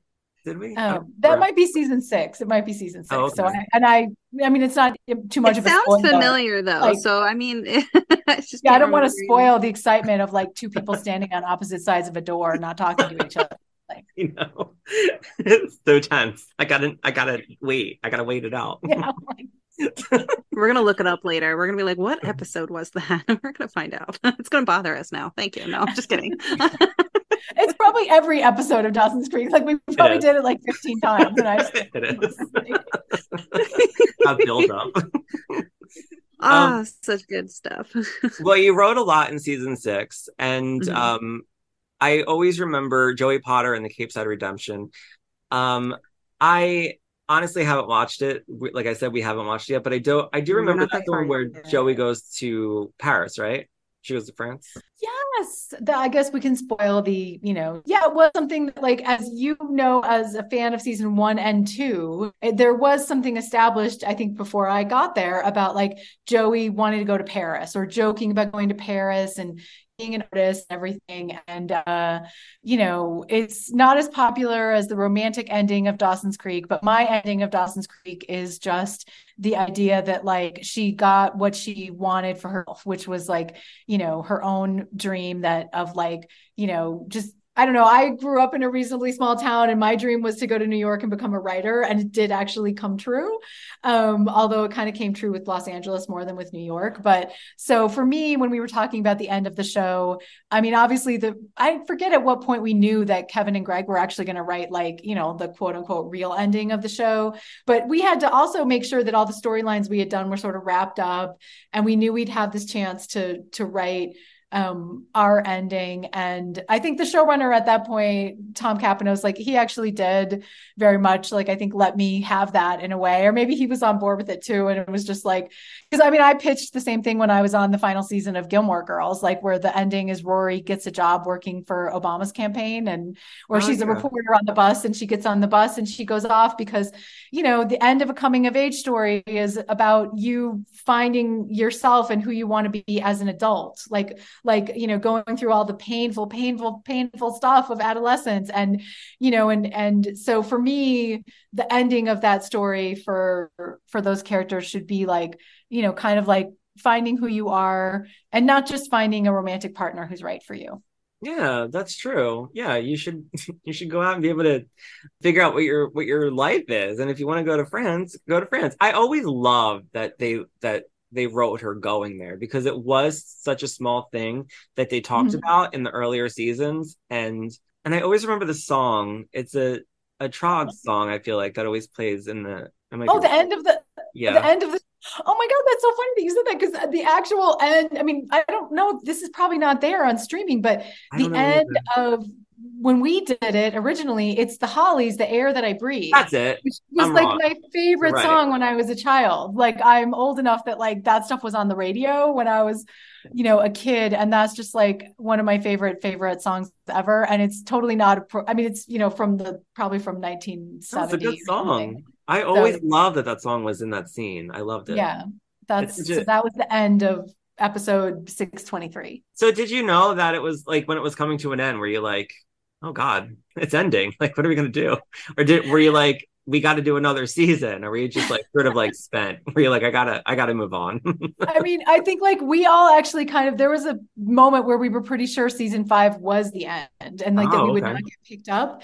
And the actors all wanted to go off and do movies and stuff like that. So they really were like probably hoping for it to be ending.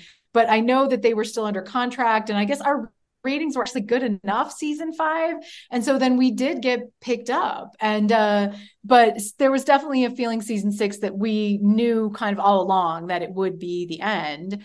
And I'm really glad I did it in retrospect, because honestly, they didn't have a deal with me at the end of season 5. So like, that's also an opportunity to make money when they want you to come back to the show and they do not have you under contract.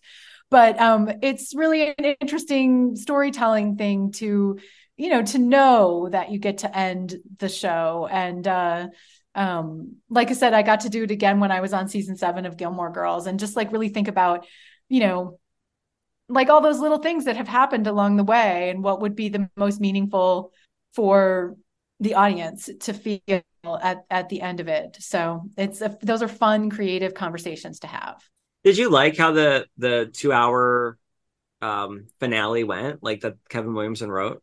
Like I have to say, like, it just sort of hurts me that Jen died. Like, I mean, I know why they did that. And, Greg Berlanti was cried. He was doing terms of endearment, like, make everybody cry. But successful. Yeah. Mission accomplished. But, yeah, it unexpected. It's just like, it's just sad. I guess I wouldn't have had the guts to go quite so sad. But it's weird. I sort of remember like, I watched it with everybody else because I didn't write that one, like we must have read the script when it came out, but like actually seeing it, I was sitting there with the rest of America, like watching it to see what would happen. So, I mean, and I actually really did love that time I got to hear Kevin sort of talk about it and explain, now I'm worried I don't exactly remember, but that he did somehow, he just thought it through from every single angle. I think they also said that like basically death was like another rite of passage that people should go through. But I guess, I mean, in my own life, my dad died when I was 40, and like I'm like, people should get to at least 40 before they have like really hard like losses, because that's just like so sad. But I totally agree with that. But and I love that. I mean, honestly, it does warm my heart that how much the fans loved the whole Joey and Pacey thing. And there's a wonderful podcast called Thirst Aid where they have a whole episode about Pacey. And I, during the pandemic, and one of my low points when I like hadn't probably talked to another human being in like 6 weeks, I just listened to that podcast and I just laughed, and like, it's just them talking about Pacey for like an hour, and it's just so funny. Hilarious. What is it called? It's called Thirst Aid. They don't make them anymore, but it's just like a really wonderful, wonderful podcast. Look them up. Yeah, I wish I could remember the names of the women who do it so I could plug it, but I can't remember their names right now. I'll definitely look for it. Gina, do you mind if we just ask you like a couple of questions? I feel like you answered a lot of them as we were going along, so we can like speed round. Okay, let's see what we missed. Speed round. What's your favorite color? What's your favorite food? What's your favorite TV show? Rapid fire. Here we go. Which one of us do you like most? It's me. I know. No, I'm just kidding. It's the Gemini. I get it. All right. I'm trying to like. All right. I know a lot of these we kind of like we're going through. I know. I'm like trying to see which one did we not already kind of get an answer from. I know you said that The Longest Day was one of your favorites. Was that like your favorite episode that you wrote? Now this is unfair. See, it's like asking, favorites. The other one is really Castaways, which is, you guys haven't gotten to season 6 in your rewatch, but episode 615 is the episode that I wrote that is just all Joey and Pacey for the whole hour. And it's really like one of the, I'm sure there are many episodes of Dawson's that, I did a lot of the writing myself, and the, the various showrunners I worked for would rewrite me at different points. But Castaways is an episode that is all my own writing, and and my own rewriting. And I didn't actually get to go down there to Wilmington at that point to, be there on the set when they were filming it. But it was just like, for me, it was like my goodbye, because it was the last episode that I wrote on my own. And then I wrote the finale with Tom Kapanos, and that obviously, like I said, I got to use one of my favorite songs, and it was like very moving. But Castaways was really my chance to like just write this show one last time that I had been, just working on for 4 whole years of my life and living with those characters in my head. So that, and it is, very meaningful to me. That's the episode where Pacey and Joey get stuck in a Kmart, right? Absolutely. You got it. Yes. That episode's great. That's the one. I had to look it up because I was like, what? I don't remember it. And now it's all coming back to me. Yes. Okay. Well, I've ruined your season. They finally shaved his face. I was so happy. I'm like, take that beard off. You've got a good memory. Okay. Yeah. That is a good episode, though. I do remember really, really enjoying that episode. Okay. All right. So this one, the other ones, like most of these, we've already kind of touched base on throughout our conversation, but this one was something ever so scandalous that the network was just like, no, we're not doing that. Like somebody writes something in there and we're like, we can't do this. Oh, absolutely. Yes. That's the whole, remember there's season 3 that like we started to do this storyline that was Jen and Pacey have casual sex. And yeah. And like that absolutely got like nixed. Like that's why it bothered me. No, it didn't bother me either, and that's probably why. Like, I didn't even think of that as being. I mean, we did the whole thing with Pacey and his teacher, so like this was like small potatoes to me by the time you got there. So I'm like, he's already. I think that's exactly what we were thinking when we came up with it. We were like, he's already done this with the teacher. Like, I mean, we've already went down this road. Nothing. This is normal, Yeah, like it wasn't that far. I mean, it's funny because since then we have like the whole idea of friends with benefits like wasn't yet a cliche. Like I think like those two movies, like the competing friends with benefits. Oh yeah.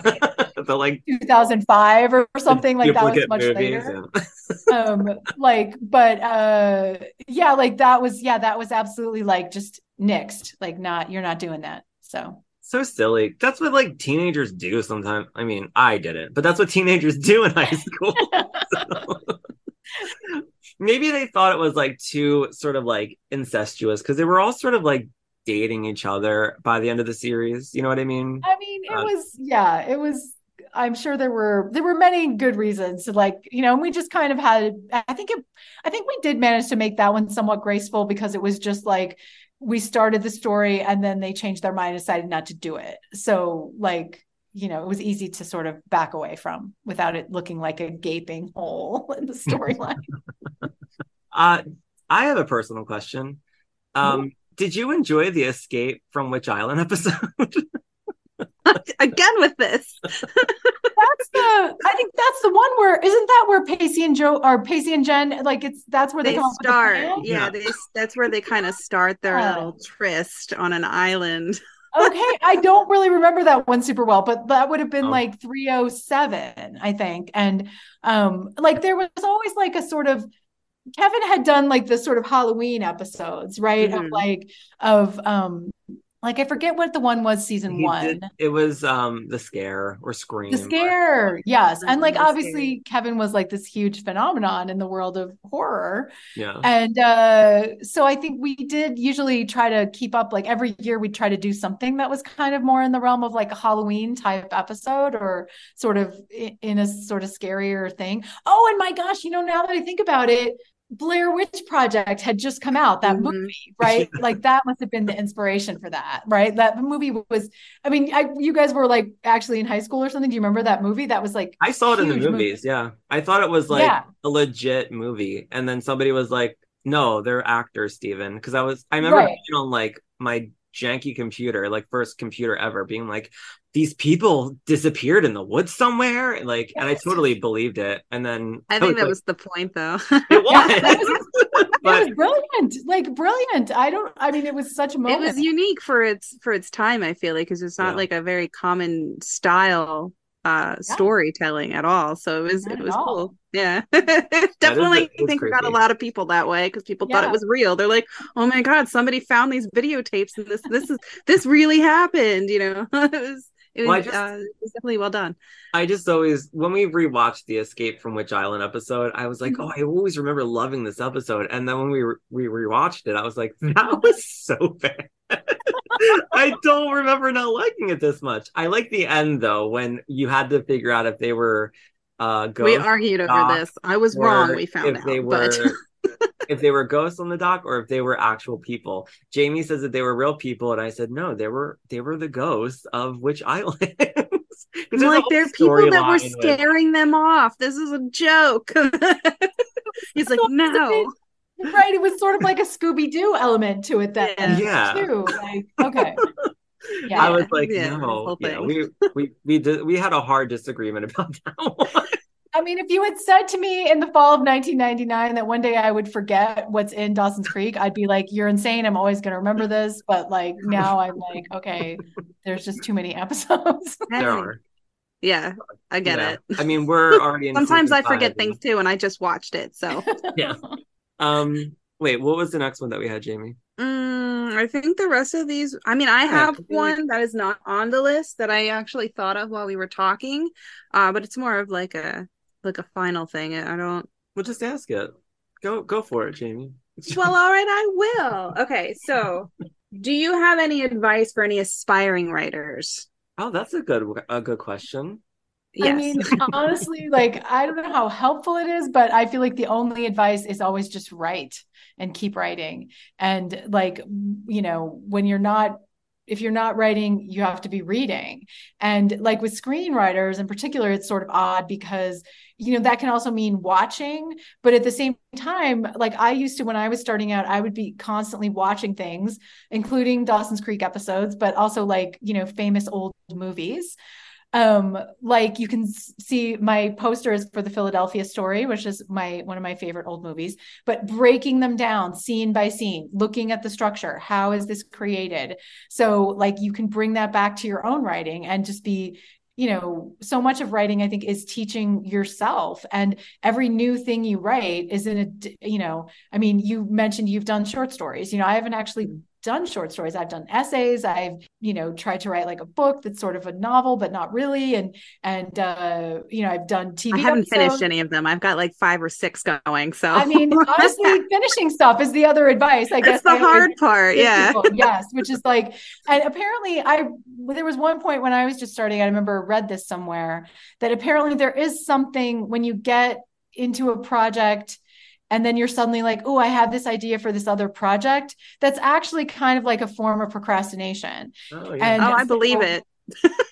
like I had a moment, honestly, it was when I was writing that Ally McBeal spec, I think, like that I mentioned earlier, which is that I was working on that. And that was really like my job at that point. I was like, okay, I'd had one job as a writer. I'm trying to get my second job. This is my job, is to write a new writing sample that will impress people enough to like have them, call me in for a meeting. And I was just like writing it, and I got an idea for a screenplay.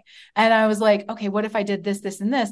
And then that's when someone must have told me that piece of advice. And I bought a new cute little notebook. I love to buy a little notebook. And I just kind of wrote the idea down in the notebook. And I just said, okay, you're going to live here until I finish my Ally McBeal spec script.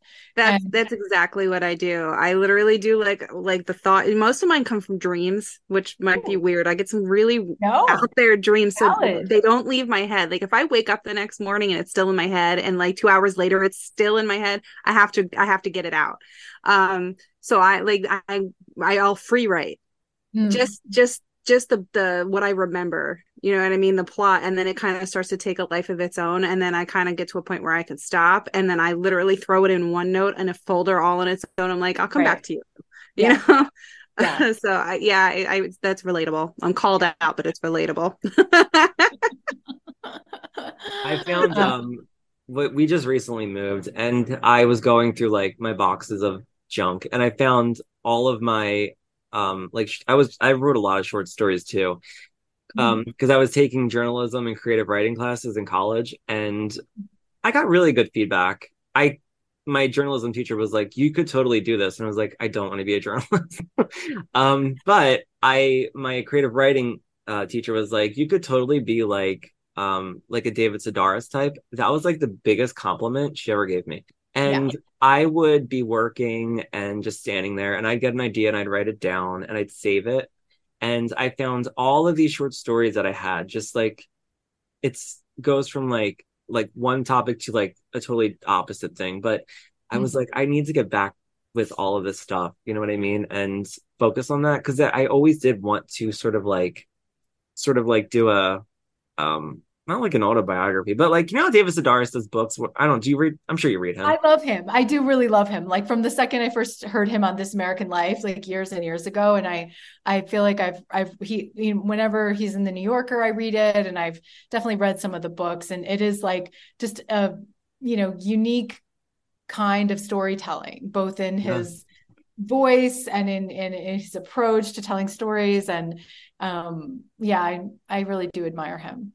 Yeah, he really is like somebody else that I look up to too. But yeah, that's like, like one of the goals in life. So who knows? Well, writing is obviously like, I don't know. Sometimes I realize the more I've been doing it, it's like, sometimes I think the way to think about it is just think of it as like, I don't do yoga, even though I probably should, but like people talk about they have a practice in yoga, and like, this is my practice, and I do this and I do that, and I try to do it this number of times a week or whatever. And I was like, that's just what writing is. It's like it's got to be specific to you. It's got to be something that you're willing, like the process, as Jamie said earlier, has to be like your own process, and you own that, and you come up with what works for you. And, and the thing that works for you is the thing that like makes you excited to sit down and try to come up with something. Yeah, that's exactly what it is. Especially when you are like excited to write that one thing out, you know what I mean? You're like, got like your adrenaline going. You're like, this is so good. And then when you read it back, you're like, oh God, I gotta rewrite this. But that's honestly, I am like a huge fan of rewriting. I am as afraid as the next person of the blank page. But I was an editor. That was one of my jobs in my 20s, like a newspaper editor, not like a film editor. And the idea of just like, I don't know, it's like a puzzle. Like, how can this be Mhm. better? How could this be shorter? How could it be longer? How could it be more clear? Like all those questions, I actually do really enjoy that kind of thing. Like, No, it's true. Like that's one of the one things that they tell you when you're taking like writing classes, like edit, edit, edit. And you yeah. don't realize how much sometimes you're using the same phrases and you're like, I don't need to say that. You know what I mean? But speaking of writing books, you wrote a Oh, book called The Spinster Diaries, a novel, which I was trying to buy last night on Google and it's only the audio. I want to get the actual book. So I'm gonna order it from Amazon. But I read like the first like the insert that they give you and it's really really funny and I was like I wanted to know is a lot of it based on like personal stuff or is it all fiction? very good question. And thank you for that. Like, no, so the book is very personal to me, and it is almost all, yes, based on my own real life. So I really started writing it almost more as an essay, and then I just sort of like kept writing it.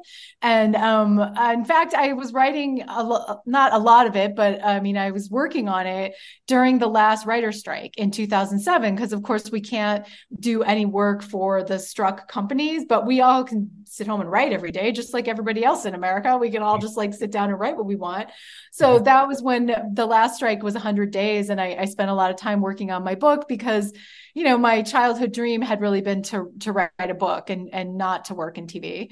And so I don't know, I worked on it so long and I got rejected everywhere. I got rejected by like zillions of agents and all the major publishers. But in 2019, I found this wonderful independent press that published my book. And so it came out in April of 2020 during the pandemic, which wound up being actually kind of a nice experience to have many people like, you know, I mean, obviously, mostly it was my friends who bought the book, but, you know, just having people read it during the pandemic. And, you know, it is also meant to be like quite funny, which was the other thing I really wanted to do when I, you know, first started in TV. I wanted to work more on the comedy side, and I've been lucky to work on shows that kind of do both things. But I'm really proud of the book, and it's still out there. Barnes and Noble, you can also get it from, because they actually ordered a bunch of books, and then like, you know, the pandemic happened and all the bookstores closed. So It was terrible. Well, I'm definitely ordering it because I really enjoyed what you were saying in the book. Can I ask you, this is like a legit personal question. Was yeah. it, so the character has a benign tumor? Was Yes. that based on, did that happen to you? Yes. So that was the beginning of the book. Yeah. So I mean, I'm laughing because I always say like it's like I basically won the lottery of brain tumors, because I have this brain tumor. It's actually grown back, which is kind of funny. I have to go have an MRI tomorrow. Oh my Like God. it's right here. It's right between my eyes, and it is the best kind of brain tumor you can get, which is called a meningioma. So it's on the outer coating of your brain, and it's not cancerous, so it doesn't grow rapidly. And the only disadvantage is that the bigger that it gets, it can sort of like knock out and affect other things that are back there in your head. And so if it's like in the back of your head, it can affect your motor skills. If it's near your ear, it can affect your hearing. And mine was honestly, all it affected was my sense of smell. So I was really lucky. I mean, I know with COVID now, many people have experienced losing their sense of smell. And it's, you know, it's not great, but it's also like, you know, a blessing compared to all these other things. So that's really funny, because I actually was like, I'm like, okay, I got to go have an MRI of my head tomorrow, because they took it out, but it grew back. So anyway, yeah, and that was kind of, I guess I just really did have this incident in my life, and I started writing about it. And then like, I guess I just kept writing about it.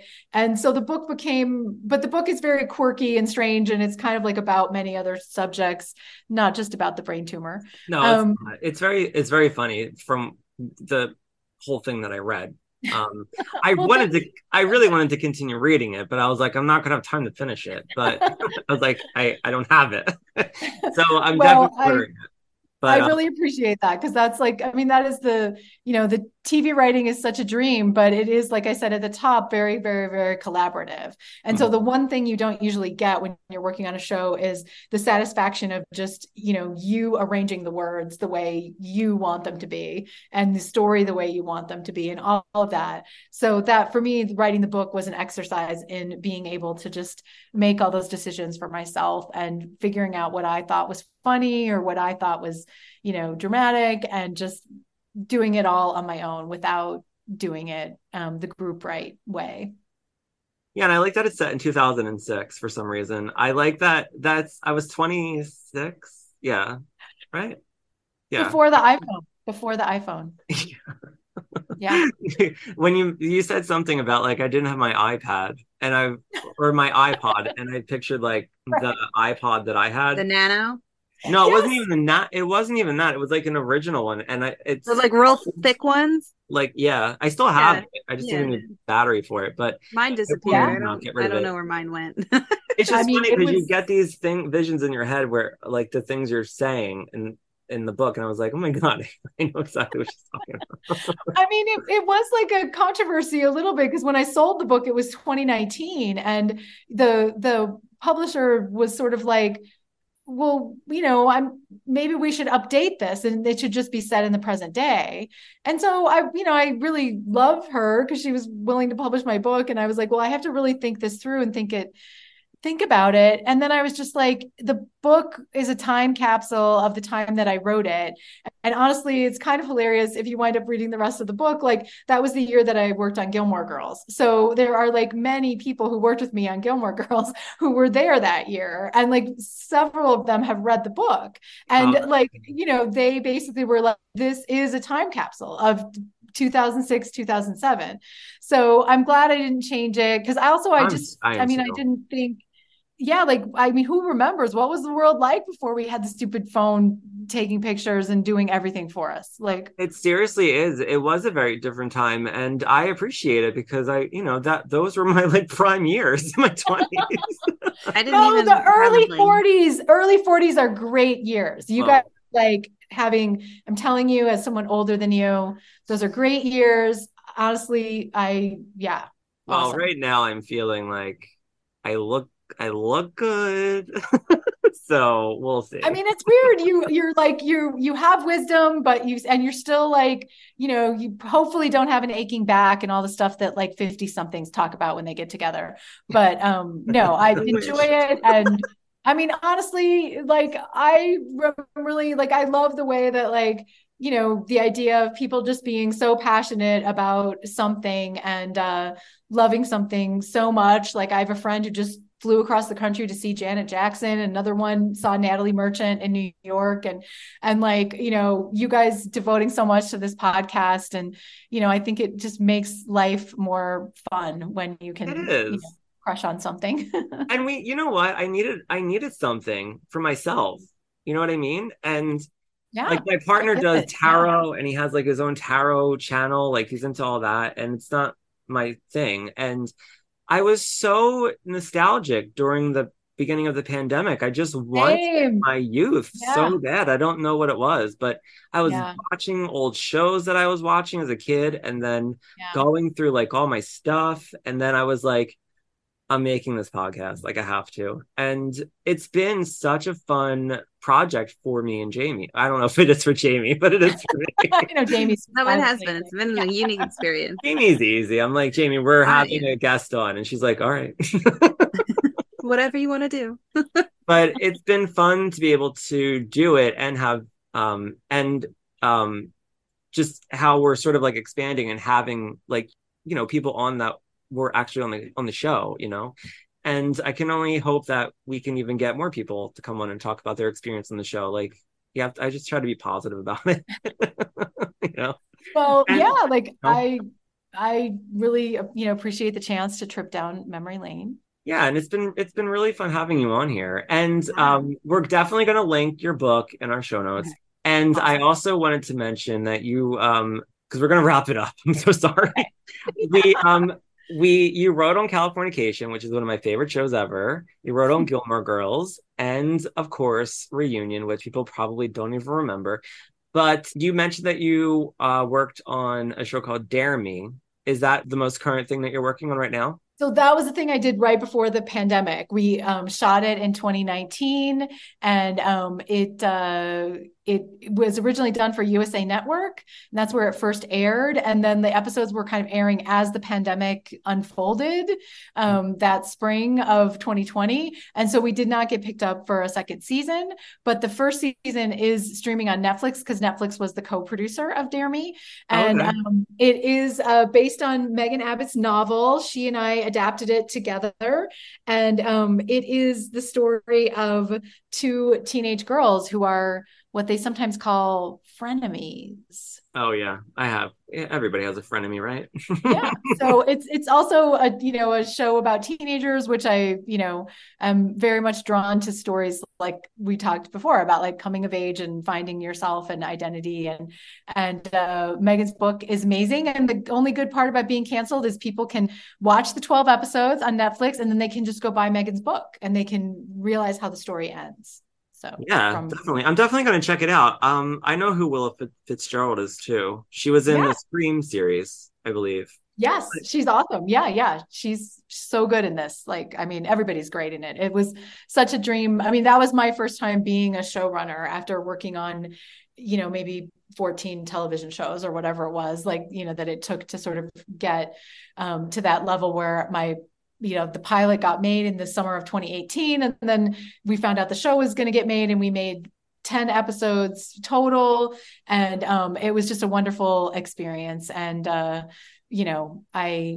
honestly, I'm just so proud of everybody who worked on the show, like, hearing what else they're doing and seeing them in other things. And it's great to know that we only gave everybody 10 episodes of employment, but we made something we're really proud of. Yeah, I definitely want to check out that Longest Day-esque episode. That one's number five. Okay. But Gina, thank you so much for coming on. This has been so fascinating listening to just how you even got into writing and working on TV shows. If you ever write an autobiography, I would definitely read that because it is one of those like just really lucky things that happened to you and you're still working in the business, which is amazing. So, we appreciate you coming on and being like our first big guest who like wrote for these characters that we're loving so much. So we appreciate you for coming on. And, if you ever see Kevin Williamson around, whisper in his ear that maybe he should come on here. We would really appreciate it.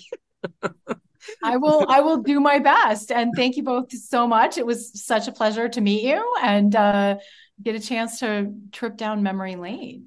Yes, really definitely. Fun. Thank you so much for your time and stories. and for being so patient with us with our 1,000 questions. I mean, I do love to talk about writing and that's why I would say, keep writing, both of you. Yeah, it's a good thing we like to write too. Yeah. And I am the worst procrastinator. You definitely called me out. Well, Gina, why don't you tell everybody where they can find you if you want to be found?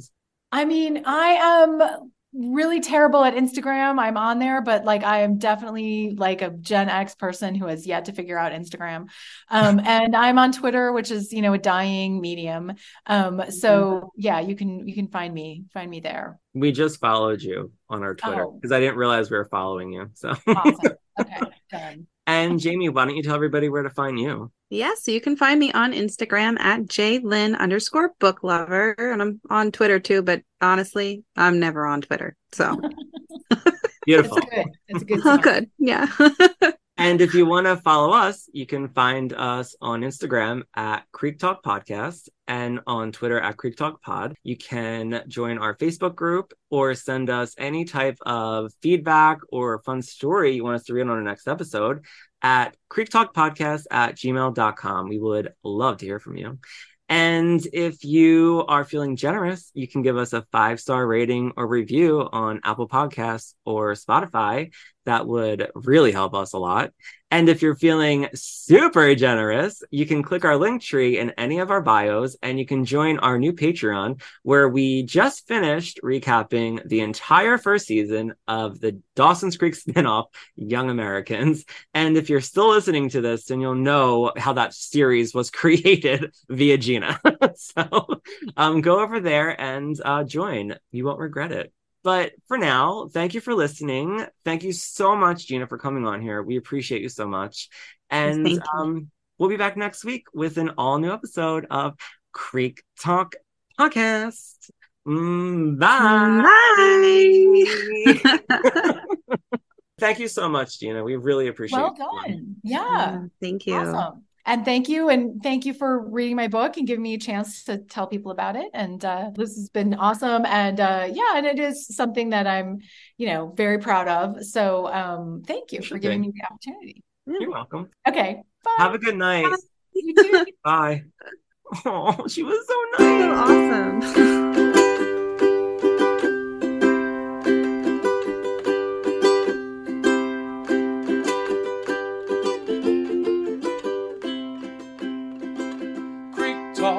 Talking about the creek. Creek talk, talking about the creek. Creek talk, talking about the creek. Talking about Dawson.